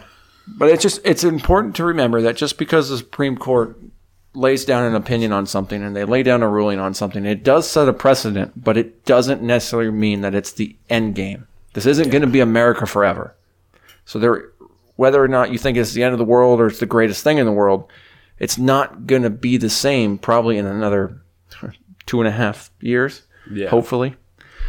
It depends on who the Democrats run as for president, but I don't think. Talk about that in the primaries. Yeah, exactly. But yeah, all these court decisions are very important to pay attention to, but it's also equally important to remember that it's not an end all be all. You know, there is ways around this stuff. There's ways to fix it. It'll take time. It'll take a lot of effort, especially from the citizenry, to actually have a semi-unified voice in certain things. Yeah. You just have to have a majority voice, pressure your representatives enough to put pressure on their leadership and so on and so forth. It's that lovely grand strategy game we call United States politics. Well, and maybe that's where, to pivot into some Bipartisanship? Yeah, I mean, maybe that's where some of these, like, super far left candidates are coming from, I mean, like we were talking about earlier, Joe Crowley, who's a representative from New York. Yeah. He 10-term representative. Let me get my Joe Crowley notes up. Yeah, here. he got taken over by a 28-year-old. Yeah. Who is I think like a second generation immigrant, right? Or her parents came from somewhere else. Puerto Rico, or maybe she did when she was a kid. No, because then she could be running for Congress. I don't know.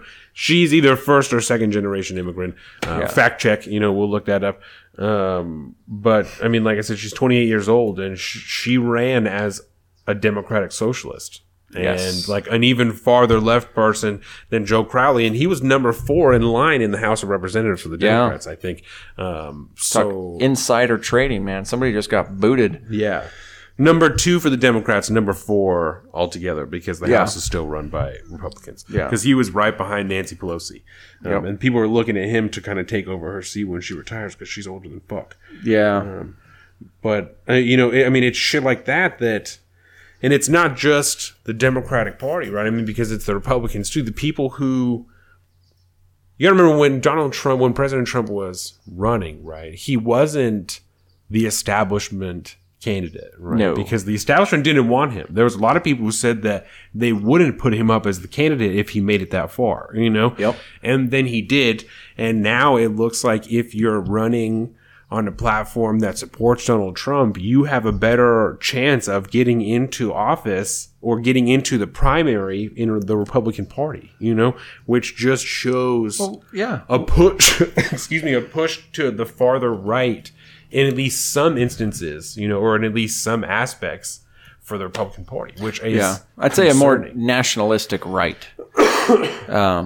Because, again, well, we talk about it all the time, but the political labels we have in America these days are so gray. Yeah. Just because when you say right, it's hard to say, what type of right? Are we talking like a conservative Republican right? Are we talking a Donald Trump right? Well, and that's it, that they are more Donald Trump right, because that is becoming as President Trump gains more popularity, his numbers gain, right?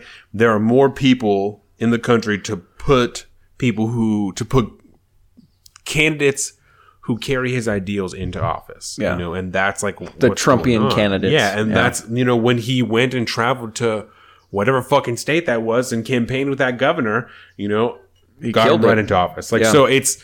I mean, you look at, remember that Roy Moore situation that we all love so much. If that scandal didn't come out to show that he would have been easily... What was he running for? Senate? I believe Senate. Doug Jones. Yes, because he was taking over Sessions' spot, right? Yeah. Yeah, and then Doug Jones got it. Alabama.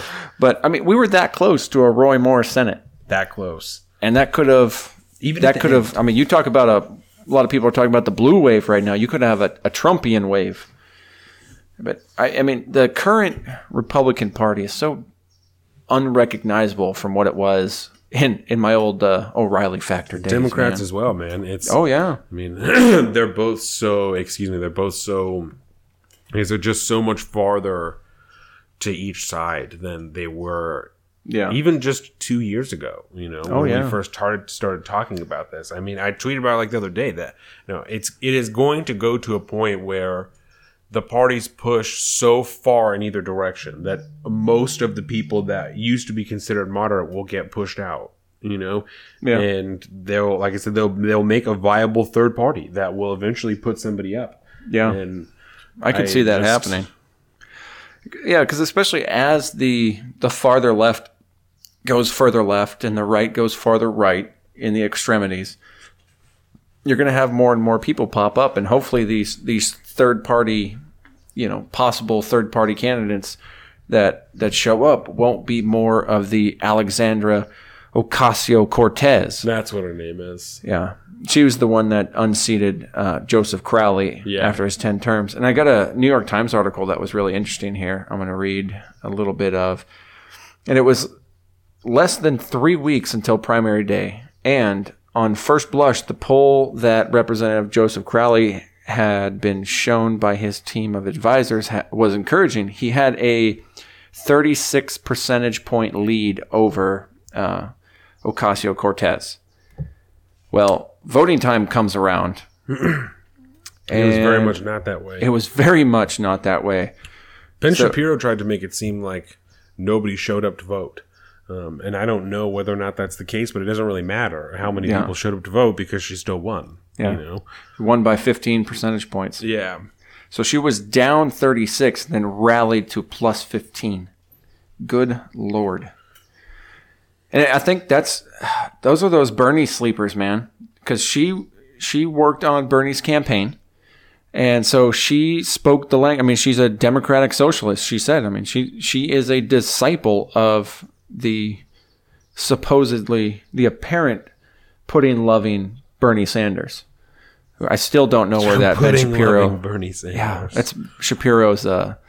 Whenever he does an impression of Bernie Sanders, he always talks about him eating his pudding cup. Yeah, and I think it's just because he's old, but I still don't get the reference. I think it's just something he made up. It's dumb. It is stupid. But yeah, it was. It just shows. Like, I don't know. This doesn't. I don't think this speaks to the so-called blue wave that people were talking about a long time ago. No, it doesn't. Because this is a different thing. This is not an establishment Democrat overthrowing, just somebody that's been there a long time. This is somebody from I don't even know what would you classify? Young. Yeah, it's the young Bernie Sanders supporters. They're, they believe that the democratic socialism. I mean, the farther left that. Let me touch on this, right? Hit it. So one of the other things that I heard in commentary this week, and I tweeted this motherfucker because I was so goddamn frustrated with it, that Sohrab Ahmari, yes, was saying that the right and conservatives don't protest so boldly, and maybe so this kind of pushes us over into like Sarah Sanders and shit, right? Because I remember that's what they were talking about. He was talking about. Are you okay to move into that? Do you have anything else? Absolutely. No. So it's perfect pivot territory. Sarah Sanders and her family got asked to leave a restaurant, a chicken place, and people were super fucking rude to her. And then I'm pretty sure employees there followed her to the next restaurant that she went to. Oh, I didn't hear that part. Yeah, I'm pretty sure that happened, right? So they're talking about this on the commentary. Right? Yes. Sohrab Ahmari is talking about how fucking ridiculous it is that the left is doing this. And, this is how they protest all the time, just really wild stuff, and conservatives don't do this. The best example you could come up with is probably outside of Planned Parenthoods, and those are usually just people, praying at at a respectable distance. And so I tweeted him and I said, Sohrab, man. So what about holding a giant sign with an aborted fetus on it? Yeah. Is a respectable prayer at a reasonable distance from a Planned Parenthood. When you're on the sidewalk outside of the parking lot. Like, what the fuck do you think you're talking about? What do you call all those white supremacists in Charleston with their fucking torches walking around screaming blood and soil, right? If you're going to make the left own Antifa, then the right has to own those crazy fucks that came out at Charlottesville. Yeah, right? But that's the thing. Like, you have to. You can't separate that from the right and then put Antifa in with the left. Like, that's the same thing, Yeah. Even if it's a small, tiny portion of either side, like, you still have to fucking. Yeah. I can understand where he comes from on that. I think he's wrong. Yeah. But I can see the merits that, I'll just say that about Sohrab Ahmari when he talks about those things. I hate him. I don't usually agree with a lot of the stuff he says because he's a very evangelical-minded individual that bases a lot of his opinion based off of his religious views, which, again, I don't necessarily have a problem with. It's just you can't expect those rules to apply to politics in general. You can have those views as much as you want, But I will say that, like I said, in his defense, the average conservative is probably not going to protest much. Right. But you have a much more, you have a much better chance of getting a bigger turnout in liberally minded people. But I wouldn't say that bigger turnout is like more likely to be radical than the other side is. I mean, I would say just because only they're more active doesn't mean that. I would say yes, just because they are more active. So it's just there's more opportunities.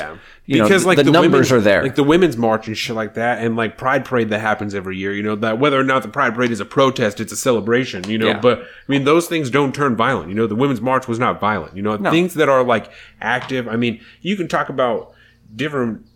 Black Lives Matter rally all fucking day, and shit like that ends up being violent. And that's a totally different ballgame. May Day or, shit like that happens in Seattle all the time. You can talk about that all day. But I'm talking about like legitimized protests that people are really trying to get shit done. Yeah.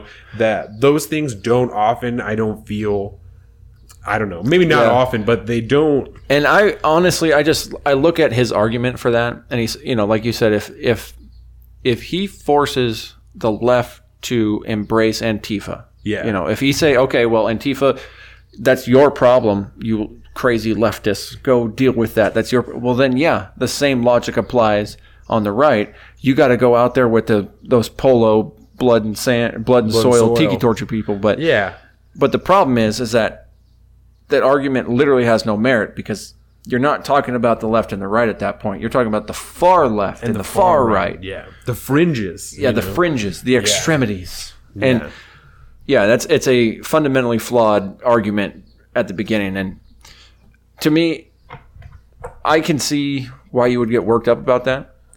Frustrated the fuck out of me. And see, really did. Coming from Sorab, I just go, that's something Sorab would say. Yeah. That's just, I don't believe it really has much merit. Well, and they were talking about, this is one of the reasons I love Noah Rothman, because they were talking about Maxine Waters, and he said kind of what you said, he's like this, Maxine Waters is frustrating as hell, and I'll let you explain that because I know you're more frustrated, but he said also that the thing to remember is that Maxine Waters is largely a fringe figure in the Democratic Party. Like, she is not large. She is not fucking pivotal. She is not any type of, like, really anything. She just is a woman in the Democratic Party that said some wild shit. Who has been... She's been uppity lately. I mean... She's been uppity lately, but I was very, very happy to see that you had a series, including somebody like Nancy Pelosi, that had come out publicly and said, no, we don't. That's not us. She's cray-cray. And that's why we're out. That's why I say that she's a fringe figure, is because the majority of the Democratic Party came out and denounced that. You know? So I'll let you explain what they denounced, because like I said, you were... Yeah, actually, no, just keep rolling for a minute, because I'm going to see if I can find a clip of it on YouTube to play real quick. So we talked about... we got to start doing that. We can play audio and shit on here now. So... we talked about that Sarah Sanders, who is the press secretary for the White House. Her and her family got asked to leave a restaurant because she worked for the Trump administration. And then, like I said, some of those employees followed her to another restaurant that she went to and harassed her there. And when Maxine Waters heard about this, who is a Democratic representative, she encouraged this, right? And she said that that's what you should do. If you see somebody out there at a gas station or who's at a restaurant, you should crowd them and you should make a scene and you should do a whole fucking deal and all the whatevers. And we're going to see if we can play this audio. I was going to try and take a little, see if we can play a clip here. Might hear some audio interference. Sorry, we're adjusting. No, let's do it. Let's see if it works. See if it works. Oh crap! I just lost the spot. There we go. If you see anybody from the... you know what? It's only playing in our headphones. Okay, well, I have it verbatim. If you see anybody from the cabinet in a restaurant, and if he's in a restaurant, in a department store, at a gas station,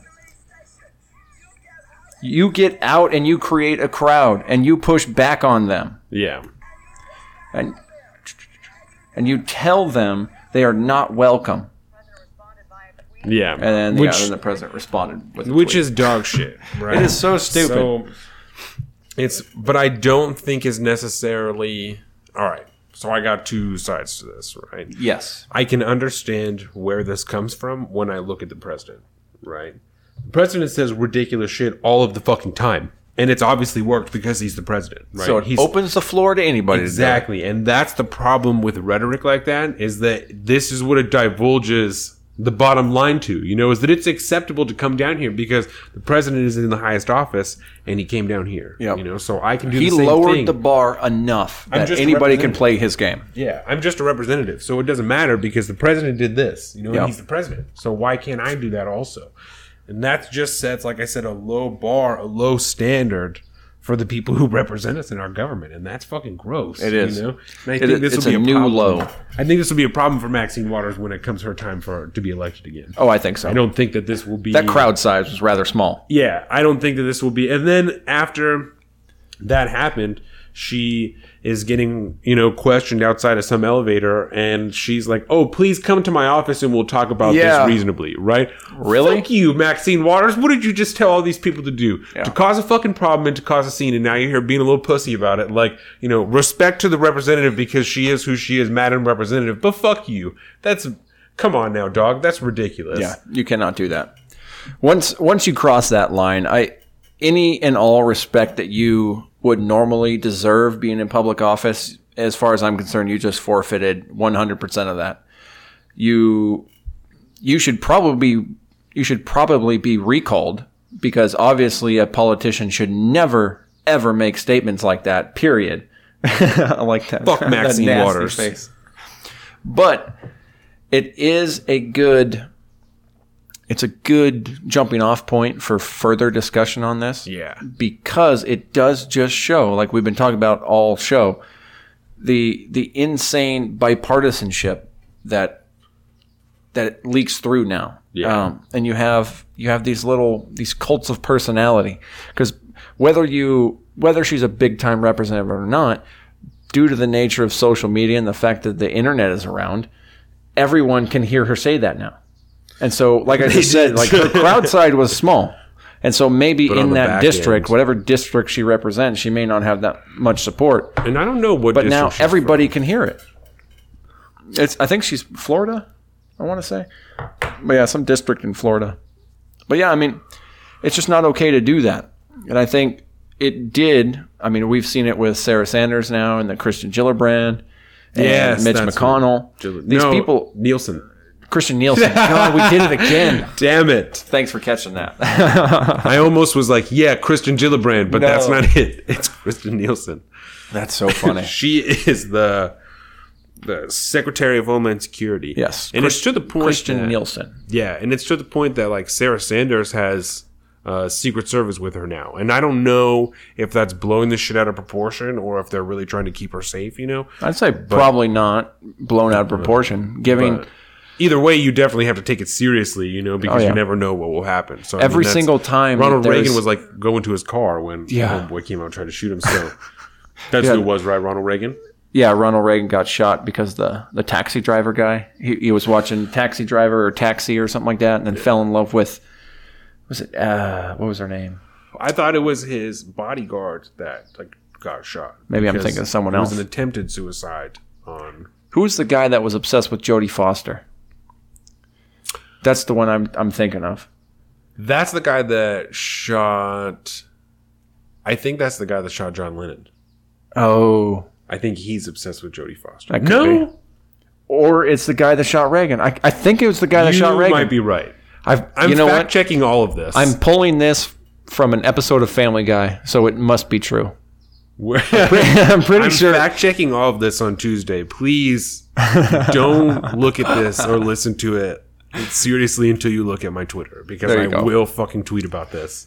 Yeah, you're really good about that. You get on every single week and you're tweeting out hashtag correction. Try super hard. It's Yeah. good.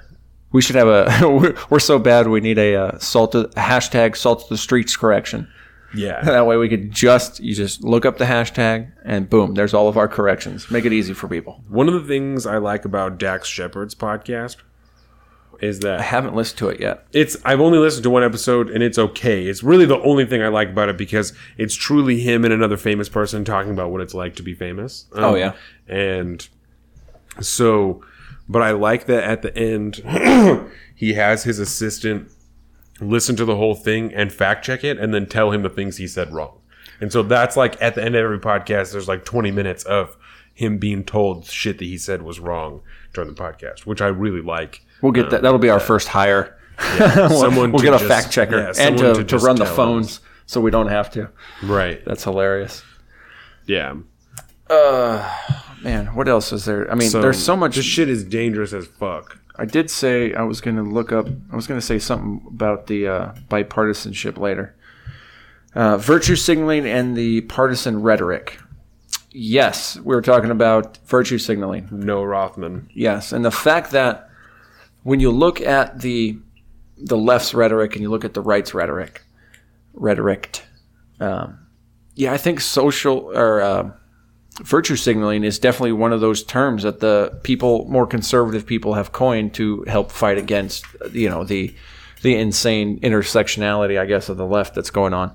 But that is definitely a word that it's not a good word to use, like you said, because it implies the implication of knowing the motive. Which you don't, obviously.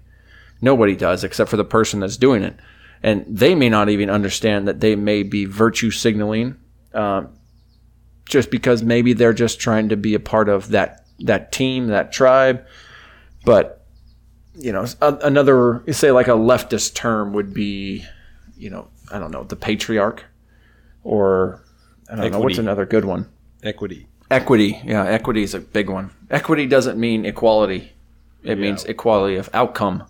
Which is not the same thing. No, which is not even Also, close to like, correct. Because, because like leadership from the Democratic Party have come out and told people like what Maxine Waters said is not correct, right? You need to be more kind or considerate or something like that, right? And whatever word they use, people from like the farther left said like that is a term that people used to like put down Martin. Linda fucking Sarsour said this shit. She said that cordialness or whatever the word they used, right, is a word that they would have used to put down Martin Luther King.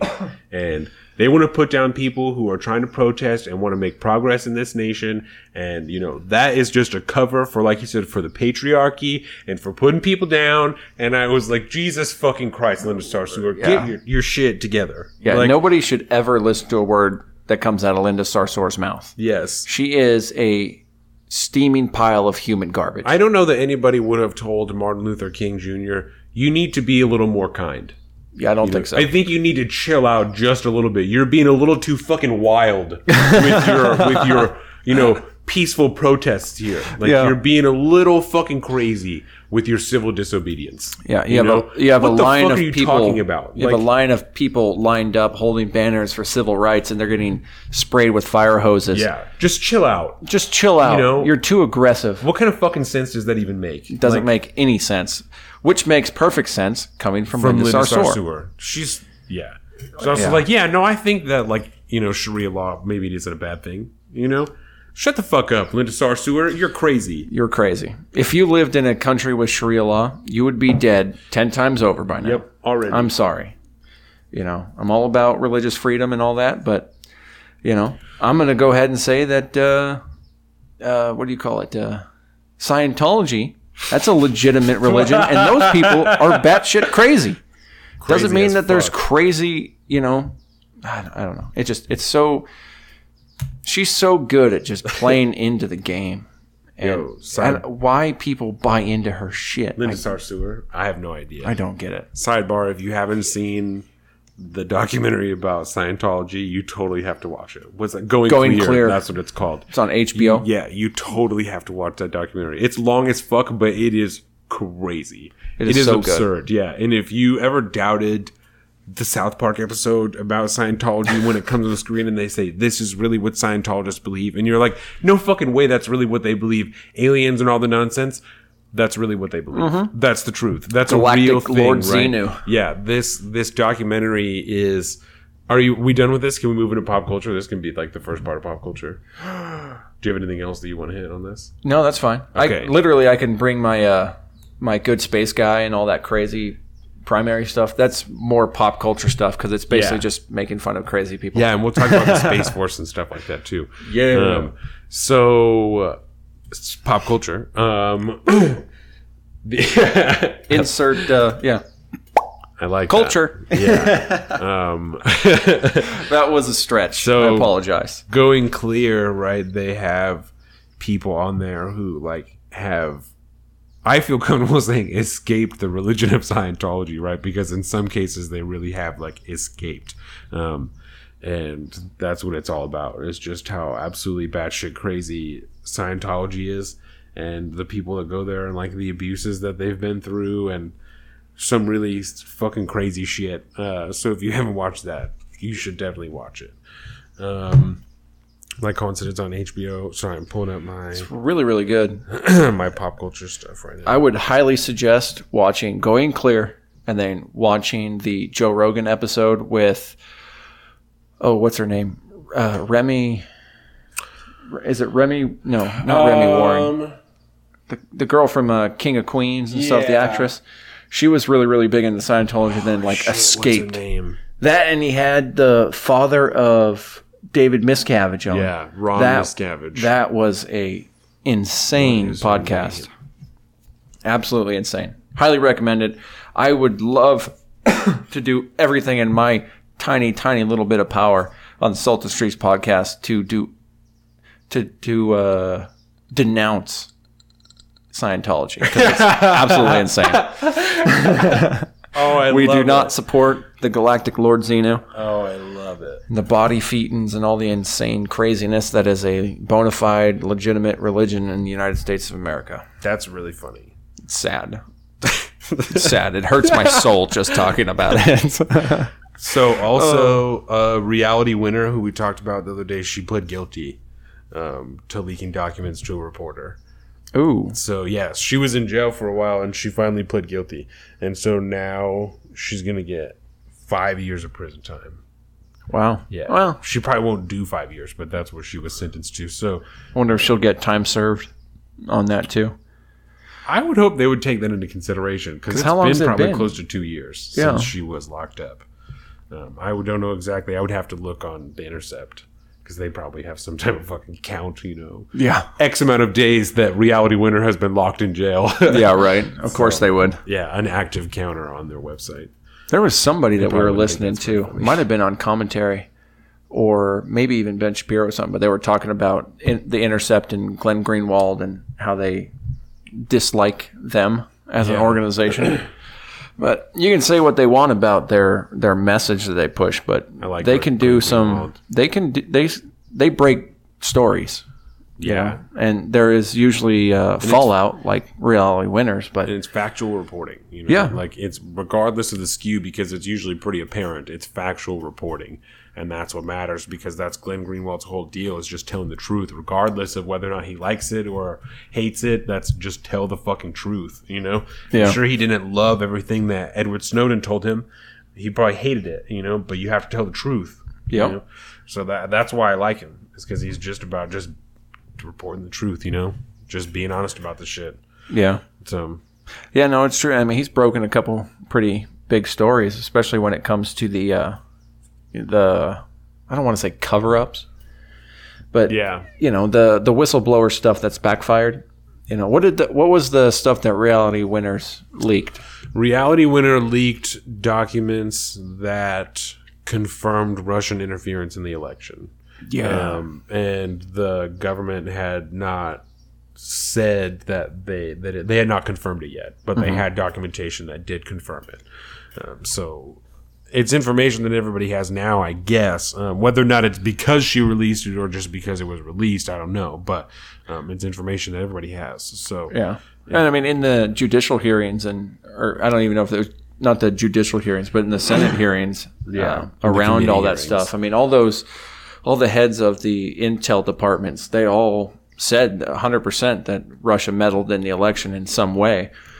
And so whether or not they knew already and just basically just hadn't told the public, I mean, it's not like we don't know necessarily they were hiding it, because obviously Right. it came Or they out just weren't ready afterwards. yet. But that we'll never know what would have happened because they didn't get a chance to say cover it up, you know. But I don't know. Yeah, because maybe they just weren't ready to release it yet. Yeah, it could be. Or you never know. I mean, who knows who makes those calls to make press releases and to inform the public about stuff like that. If they would have just kept it up. But, well, yeah. Duh. If Reality Winners didn't blow it up, Donald Trump would have done it on his campaign. Yeah. And then the other thing that I have, aside from shit that I watched, is videos of people hiding behind blankets and then dropping the blankets and they run away and their dog doesn't know where they went. Have you seen videos of that? That sounds hilarious. You put your dog on a couch or whatever and you stand in front of it and I'm sure people know what I'm talking about. Your wife, I'm sure, knows what I'm talking about. And that sounds fun. So you put your dog, you just sit it down and you hold this blanket above you and cover yourself up and you kind of do this, show the dog that you're going to do it. And then you drop the blanket and dip behind a corner, And are you all right? I got to pee really bad. Okay. As the key hold it down for a minute. Yeah. So you do that and you just disappear. And my wife really wants to try that with our dog. I'm not sure whether or not that it will work, but we'll give it a shot. So did that, and then the other things that I have is we finished watching Game of Thrones, like I talked about, because we're terrible people. But like I said, we didn't really pay attention to all of it. We just kind of had it on while we were doing shit. So it's not that bad. I know that's just a lot of content to go through and not that long. Excuse me. And I started watching a show called The Jinx, right? Which is about a guy named Robert Durst who was accused but not convicted of murdering his wife and then murdering another guy and cutting him up and talking about murdering people? Yeah, this show that I'm watching called The Jinx. It's a documentary series and it's about a guy named Robert Durst who was a New York real estate guy and then killed his wife and another guy but was never convicted of it, just was accused, And so it's about him. And it's pretty wild. And so I started watching that and then I kept listening to the This Is War. And now I'm just going through shit that I listened to. And then I listened to a bunch of music this week. Well, not a bunch. I listened to the same music a lot. I listened to Kendrick Lamar. The album Damn. Have you listened to that? I've heard a song or two off of it. Yeah, you need to just listen to the whole thing. The whole thing. Have you also ever listened to Kanye West album My Beautiful Dark Twisted Fantasy? No. Okay, so not really in my first realm. Of all, you need to slap yourself because that is literally one of the greatest rap albums ever created. Anybody listening to this, no fucking challenge, no question. I said this on Twitter. Don't fucking at me, no nothing. That's it. This is one of the greatest rap albums ever fucking created, right? You just put it on and you just listen to it from the first song all the way through to the end. And that's it, right? There's a song called Monster that I will play for you before I leave because it's so nasty. And Nicki Minaj has a verse on there, and it was before she had put out an album or anything. This was when she was pretty new, and it gives me chills to this day. Every time I listen to it, it gives me chills. It's so fucking nasty. Powerful. It's crazy, dog. So that's something that you have to listen to. My Beautiful Dark Twisted Fantasy. And then I started listening to Post Malone. I don't know how I feel about Post Malone. Yeah. You know what I'm saying? I like some of his music, but definitely not all of it. And he's an okay dude, but he looks like he smells like shit. Yeah, I know. And I have I have a serious problem with that. I have a hard time. He looks like he fucking smells nasty, and I can't. He just looks dirty, and I can't. If you touched him, he would be sticky. Yeah, he looks dirty, and I don't fuck with that. I like people to be clean. So that's a problem I have with Post Malone. I can see that being a legitimate problem. But yeah, I don't. Post Malone. I like Post Malone's hits. I'll say. Yeah. I really like his hits, but I don't really fuck with much of his other album. White Iverson, that sounds nasty. That goes hard. So, but I'm top 40, bro, and that's about it. As far as White how Iverson, deep I get. White Iverson is his big song. That's the one that put him. So I might have. You've definitely heard. I probably White know Iverson, it. You just don't know the name of it. I'm flossing. Yeah, no, you know that one. We'll listen to that one too, because I don't want to sing on the podcast for people. But that's all the shit that I listened to this week. That's all like my pop culture stuff until we go into sports, because I have one more to take us into sports. So Okay. let's go through your pop culture shit. So as you know, I live a very, very exciting life. And so the culmination of my pop culture was, you guessed it, political. And I got my, it's because we have, You're so interesting, I Colin. know, right? Outside of this podcast. I know. But I was looking through the Washington State primary ballot, Oh, yes. and This there is were some interesting. really, really interesting people on there. Which I think it's important that I think we discovered that I don't get one because I'm registered as an independent. And we need to look into that because I feel like you still... Because my mom has told me that before too, that especially for a presidential election, during the primaries, you don't get one because there's no fucking independents that are running. But we get to vote in the general, but not the primary. But I have not, in my mail, I have not received a ballot thus far. But I will continue to check because I am registered to vote because I voted at my house for president and everything like that. So, but this is the first election. It is interesting. This is the first midterm election that I have been eligible to vote for, that I've been registered to vote for. Got it. So, Yeah, and I couldn't tell because when I registered to vote all those years ago, I registered as a Republican, technically. And so, yeah, I guess it would make sense. technically, Technically, I'm a if I Republican. had to put a fucking name on it, Yeah. If I had to pick a side to vote on, at the time, that's definitely what you would have called yourself. which is funny because half my votes are for Democrats, I'm surprised that if not more. I had the foresight to mark independent and I didn't put Democrat, because I'm surprised. You know what I'm saying? Like that I didn't do that. I just don't like being on a team. I should do the work that it takes to change my registration too, because I think that's why I don't, especially after the Roy Moore situation and the fact that the Republican Party actually, Isn't that so bad? oh, it's so bad. That was a new low. There's been 2018, 2017 has been a series of lowering the bar for the Republican Party when it comes to respectability. I agree. That's an apt analysis, Colin. And it's so sad. But hey, at least I'm not good space guy. Yeah. So let's talk about some of these This is for our local elections, for our midterms, right? Yeah. Also not local, but our state elections. Yeah. And this is specifically for the people running for U.S. Senate to challenge the incumbent Maria Cantwell, who is going nowhere, by the way. But We got two lady senators. Fuck y'all who don't have lady senators. That's right. And our other U.S. Senator, Patty Murray, she's basically the number 2 in the Democratic Senate. She's almost leadership. Yeah. She's right next. Every single Next to picture of leadership. Chucky Schumer talking on a podium, she's right behind him. Her and her big blonde hair. Yeah. Her big, I don't even know. But Whatever type of haircut that's called. Whoever knows, tell me. Whatever her haircut is called. I want to call it a bowl cut. from back in the old days, like in the early 90s when your mom would just put a bowl on your head and cut your hair like a mushroom cap. I'll ask Jordan what that's called. But I know it's not that because it's totally different. But anyways, the primaries are always fun on the state level because you get some candidates from all over the political spectrum, and there's a lot of really funny stuff to look at. And there's a guy running on ours for U.S. Senate to challenge Maria Cantwell, whose name is Good Space Guy, no spaces, just one word, Good Space Guy. And I was interested in the validity of that name. And so I looked him up. And he's a very, very interesting character. He has kind of a weird Thanos-style population control policy where he wants to put basically a birth tax and make people pay for having babies.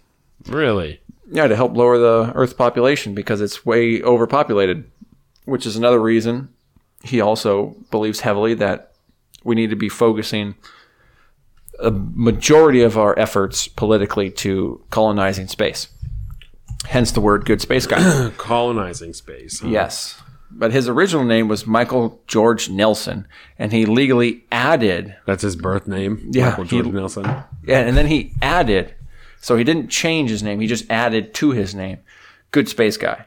So in 2006, he became Michael George Good Space Guy Nelson. He's run for office, public office, more than 12 times. Damn. And has never gone anywhere, of course. Never won. I think the most he ever got was a 9% vote for a Seattle Commission race in 2015 during a primary. He won 24,000 votes, which is approximately 9% of the vote. So, of course, That's didn't not get him bad. anywhere. No, but that's kind of scary that Good Space Guy could... It is Seattle, so People that are does make concerned sense. about the colonization of space. That's why the Space Force exists, or The is going Space to Force. exist. I can't wait for the Space Force. I'll sign up. Look at Patty Murray's Not really. haircut. I know. That's It's bad news. interesting. She's so concerned with politics, Don. She doesn't care. She doesn't have time to worry about a haircut. No, she don't care. Donovan, don't be ridiculous. She doesn't have time for such trivial fucking matters. Yeah. As a haircut. Like me, because as you can see in the Twitter videos that are going to be posted, I cut all my hair off, except for Yeah. my beard. My beard is longer than my hair now. I forgot again until like halfway through. I'm fucking so bad What? about taking pictures and shit. I'm glad you just said something, because I'm going to have to do that too. So back to the crazy primaries. I'm just going to Yeah. talk about two more. Yes. One of them is really quick. Guy, Fuck Democrat, fuck Republican. yeah, the FDFR party. His name is Brad Chase, and he's running in a party he created himself called Fuck Democrat, Fuck Republican. And I can't wait to see how much of the vote he gets. What is he running on? Like, do you have any of his political ideas or anything like that? No, he's kind of a ghost. Nobody really. I'm not really. I mean, he's not really worth the effort, to be honest. When you have the balls enough to just call your political party "fuck Democrat, fuck Republican," I don't know You're never who you gonna are. win. Yeah. But then there's another one. Where is it? Steve Hoffman is running for the Freedom Socialist Party. And the Freedom Socialist Party is a very, very interesting, hardcore socialist. It sounds like Political it. party. It sounds like it. They are technically a feminist socialist party. With a And- male candidate. Yes, with a male candidate, which is interesting. A male feminist?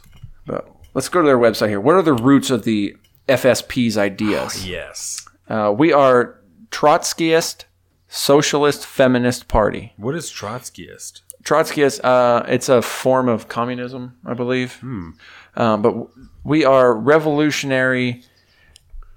I'm not even going to try to pronounce that. But they are hardcore communists, basically, that believe that the only way to get to true communism is to have a socialist middle ground before you move on to the perfect communist utopia. Socialist middle ground. So you have to go from Until you capitalism to socialism to hardcore communism. Because, I mean, they understand that there's no way communism would work in America. So they have to kind of like butter us up first and, probably kill a bunch of people in the meantime and, make everybody nice little communists. Word. Yeah, it's very interesting. Wow. But yeah, they're very, very feminist in all of their doctrines. They have a wonderful FAQ page, the frequently asked questions. Oh man, it is a party in the Freedom Socialist Party. I'll tell you that That's much. funny. But that's all I got to say about that. I don't want to get into too many other ones. There's a party called the Human Rights Party, which I've been looking up. The Stand Up America Party, which is really interesting because it was a party that's actually a 501c4 nonprofit organization that was founded just weeks after the 2016 election, and their sole purpose is to resist Donald Trump's agenda. It was started by a Facebook group by a guy named Sean Eldridge. And, they're just basically, their whole platform is basically just to stand up against the Donald Trump agenda. So That's weird. Those are some people that are running for That's not local any way election. to win anything. No. Yeah, they're a 501c4 nonprofit. Which I guess a political party technically is a nonprofit because all you're really doing is paying people that are on the payroll, and then all the money you raise is then thrown into campaign fundraisers and parties and all that good stuff. But That's how exciting my life is that is my pop culture. That's pretty interesting, though. It's fun when you just take a step back and just don't really look at it seriously. Did you listen to or watch anything else? No, I've been trying to catch up a lot on Joe Rogan. Yeah. He's had some really interesting people on lately, so I've been trying to get through those. Did you listen to that? Who is he? Hamilton Morris is he has a show on Viceland called Hamilton's Pharmacopoeia. That's the one I'm listening to right now. He's so rad. Man, he knows everything about chemistry. Good He's Lord. so rad. So he has interesting. the most interesting view on drugs, I think. Yeah. Where he said that like he had snorted heroin one time, and that it's about. So drugs are not about even like the experience or being safe, right? He was like, drugs are about the freedom to have the choice to do something that's dangerous and make that choice yourself, right? He was like, and that's like a true. That to me is a true like I said earlier, like classical libertarian idea, you know, that it is your choice to do something dangerous. And he said people get to like bungee jump and skydive and shit like that. He said, and that's legal. He said, because people enter into it with the understanding that it's dangerous. You usually got to sign a waiver. He says, why should you not look at drugs the same way? Inform people about it, and then if they do something dangerous, then that's your own fault. You know what I'm saying? Yeah. I thought that was so interesting. It's a push on personal responsibility that I think is rather refreshing. Yeah. Because, I don't think, if you want to talk the dangers of drugs, let's talk about alcohol, for God's sake. That's what he kept talking about. Yeah. It's that alcohol is way more dangerous. And the only drug that we know that it's delicious, too. That the withdrawals can literally kill you. Like the only drug where the withdrawals can literally kill you is alcohol. Yeah. Well, if he says so, I'll defer to his opinion. I was like, that's of course. crazy as fuck. Like, and I suggest that everybody listens to that episode of Joe Rogan with Hamilton Morris. Yeah, if anything, just to get another perspective. So fucking interesting. Because I didn't necessarily agree with everything he said, but I loved the way that he looked at it. You know, I just thought it was so fucking interesting. Interesting view. I like that shit. And I want to say it was last week, so I might have missed the ball on it, but this is kind of pop culture news. When all the articles about Anthony Bourdain's toxicology report coming back saying there's no drugs in the system. It's like, why does that fucking even matter? Yeah. Why does that matter? What are you trying to do here? What are you trying to prove? And they talked about that too. Pisses me off. Even if he had anything in his system like that, it still doesn't tell you why. You know, that doesn't answer any questions. Like, that doesn't tell you the motive or anything like that. It just tells you that he had drugs in his system. Yeah. Like, that's it, you know? Period. And that doesn't mean anything. Like, no. And I just don't understand the hype behind it. yeah. I think I watched one clip of the Joe Rogan Experience clip show that they put out. Because Ted Nugent was on this week. Yes. Yeah, that was a big episode. I haven't listened to that yet. I'm not a huge fan of Ted Nugent. Me neither, but I'm going to listen to this one. Yeah. Because if there's anybody that's just going to have a straight-ass talk with a guy, it's going to be Rogan. And just the clip I had watched because they had said something about Bourdain. They're talking about when Bourdain went down to do a show with him, and they did the whole, basically Ted Nugent's Kill and Grill thing. Where on his property? Yeah. Yeah.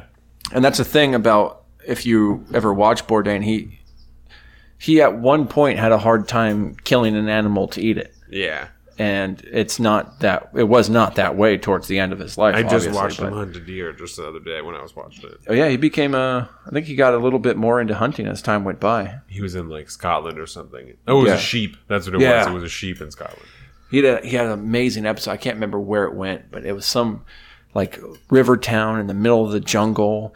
It takes like 2 days to get there by boat and all this stuff. And as part of the celebration for getting there, they're going to kill a pig and do a pig roast and everything. And so he went down with this spear and did it just like they've been doing it for hundreds of years, and killed the pig right then and there, and described all his emotions while they're going at it, and just basically just being this cold, tucked away, just go deep inside and you listen to this thing scream, and you're just numb to the world and just doing what you have to do to get the food on the table. Do you remember the time he ate butthole? In Africa. Yeah. Yeah. Oh, butthole. God. Yeah. Pretty gnarly. It's like, what is this, some Zimmerman shit? Yeah. But yeah, that was we can wrap Touch up on the pop pop culture. Word. So You had one more, right? I had one to take us into sports. So sports, that's what we'll call it, because we'll just go into it. Sports. Janoris Jenkins. Okay. Who is, oh my fucking God. I just deleted my thing. Oh, no, you didn't. No, just give me 1 second because I can go to recently deleted. Boom. I can. That's the problem with technology, people. Yeah. You start working I'm on really your. sorry about you, this, you can everybody. accidentally ruin an entire podcast worth of news articles just by accidentally in an X. Yeah. It's a terrible, terrible thing. And so we're going to do a little New recover. folder, notes. Yeah, sorry. No, you're good. Okay. I'm just going to sit here and riff. There it is. Notes. And Boom. Okay. we're back into Yeah, sports. I'm really sorry about that, guys. So Janoris Jenkins, who is a corner for the Giants, right? He's at minicamp in Florida, and they found a dead body in his house. Whoa. Yeah, so there's a dead body in New Jersey, right? He lives in New Jersey because he plays for the Giants, but he's at minicamp in Florida, right? So his brother lives at his house, and there's also another guy who's a music producer there, and it turns out that his brother got into an altercation with this music producer, and somehow the guy died, because that's not clear yet. Janoris Jenkins' brother, William Jenkins, right? William Jenkins Jr., he also was on parole from a drug charge in 2011, and he fled the state and went to another state, which you can't do because you're on parole. And so he got arrested in New York and then got brought back to New Jersey. And that's when they found the dead body in his house. Oh, and boy. So they're trying to figure out exactly how that happened. Janoris Jenkins is still in Florida. Minicamp ended 2 weeks ago. And yeah, his lawyers advised that he stay in Florida. Yeah, it might be a good idea. So A little separation there. It's probably real healthy. yeah, so we'll see what happens with that. But Janoris Jenkins' brother is in custody and has been charged, I think, with aggravated manslaughter for killing of that music producer. Hey, man, you can't pick your family. You know? It's like what we were talking about on the ferry the other day, that dude that that we won't really talk about. Yeah. You have you can't be responsible for every member of your family if somebody does something heinous and disturbing. That's not your fault. No, No one's fault. it's not your fault. It's just the way the cards are dealt, man. Yeah. Everybody's a different person. Just because they're part of your family doesn't mean shit. Right. Your family can do horrible things, and just as unexpected as anyone else. You never know. So, I may or may not have talked about this last week, but Jameis Winston, the quarterback for the Buccaneers, earlier in the week, they were talking about him being suspended for 3 games, in connection with a sexual assault allegation from 2016. Yes, I remember this now. Where he assaulted an Uber driver, right? Yep. And so it's now he is going to be suspended for the first 3 games. And I believe that Ryan Fitzpatrick is still the quarterback in Tampa Bay, or the backup quarterback in Tampa Bay. So I think that Ryan Fitzpatrick will be there for the first 3 games. He's pretty solid, isn't he? He's all right. He's not a starter anymore, but he'll have to be for the first 3 games. So we'll see about that. First and foremost, I'd like to say I'm sorry to the Uber driver for the position I put you in, Winston said. It is uncharacteristic of me, and I genuinely apologize. And the past 2.5 years of my life has been filled with experiences, opportunities, and events that have helped me grow, mature, and learn, including the fact that I have eliminated alcohol from my life. So, I believe that he, accepted that he did that, and now is just taking the punishment, which is not good, obviously. Now he's going to play he's going to try to pay his penance and just try to keep his head down probably, and try to get as little punishment as possible. Just lay low, apologize, and move on. Yeah. Previously, Winston had denied the allegations. In a statement Thursday, he did not, instead apologizing to the driver and saying he no longer drinks alcohol. So he's now accepting that this is something that he did. So Jameis Winston, hopefully he's getting his shit together, not doing anything like that. He seems like a good guy. Except when he drinks, apparently. Yep. And some people are like that. Some people are not in a place where they can... I've had friendships end over just the simple fact that you can't handle yourself as a person when you drink alcohol. Yeah. I do not accept that at all. It's a choice that you make to drink. Yes. And when you drink, you become a terrible human being. And that's on you. And that is 100% on you. If that's your reaction to alcohol, you do not have to drink. Right. So yeah. Or you can have, a beer. You like there's don't get drunk maybe. How about that? Yeah. No hate on my brother Michael or my brother-in-law Michael, but when he drinks, he blacks out like all the time.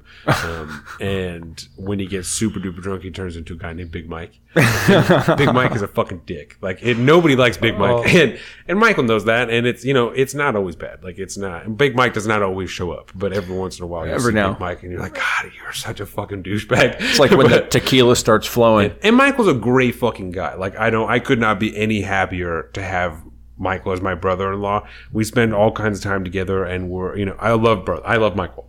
He takes amazing care of Jordan's sister, and I think he's going to be a great father. Like I've got nothing bad to say about him. So she just gets fucked up sometimes and blacks out and turns into Big Mike. Like it's a thing that happens, and now that we know that, we do our best to just curb that and make sure that shit doesn't go too bad. So I had a buddy I used to serve with back in the day that when he got really drunk, Dr. Kenneth Noisewater came out. Yes, Dr. Kenneth Noisewater. Oh, yes. And he was he was kind of a dick, but it was always a funny dick. Like he was just dickish enough to make everybody laugh and lighten the mood. And then for the rest of the night, he was Dr. Kenneth Noisewater. That's a great name. And that was, I don't even know who came up with it. I don't even know if it was him that came up with it.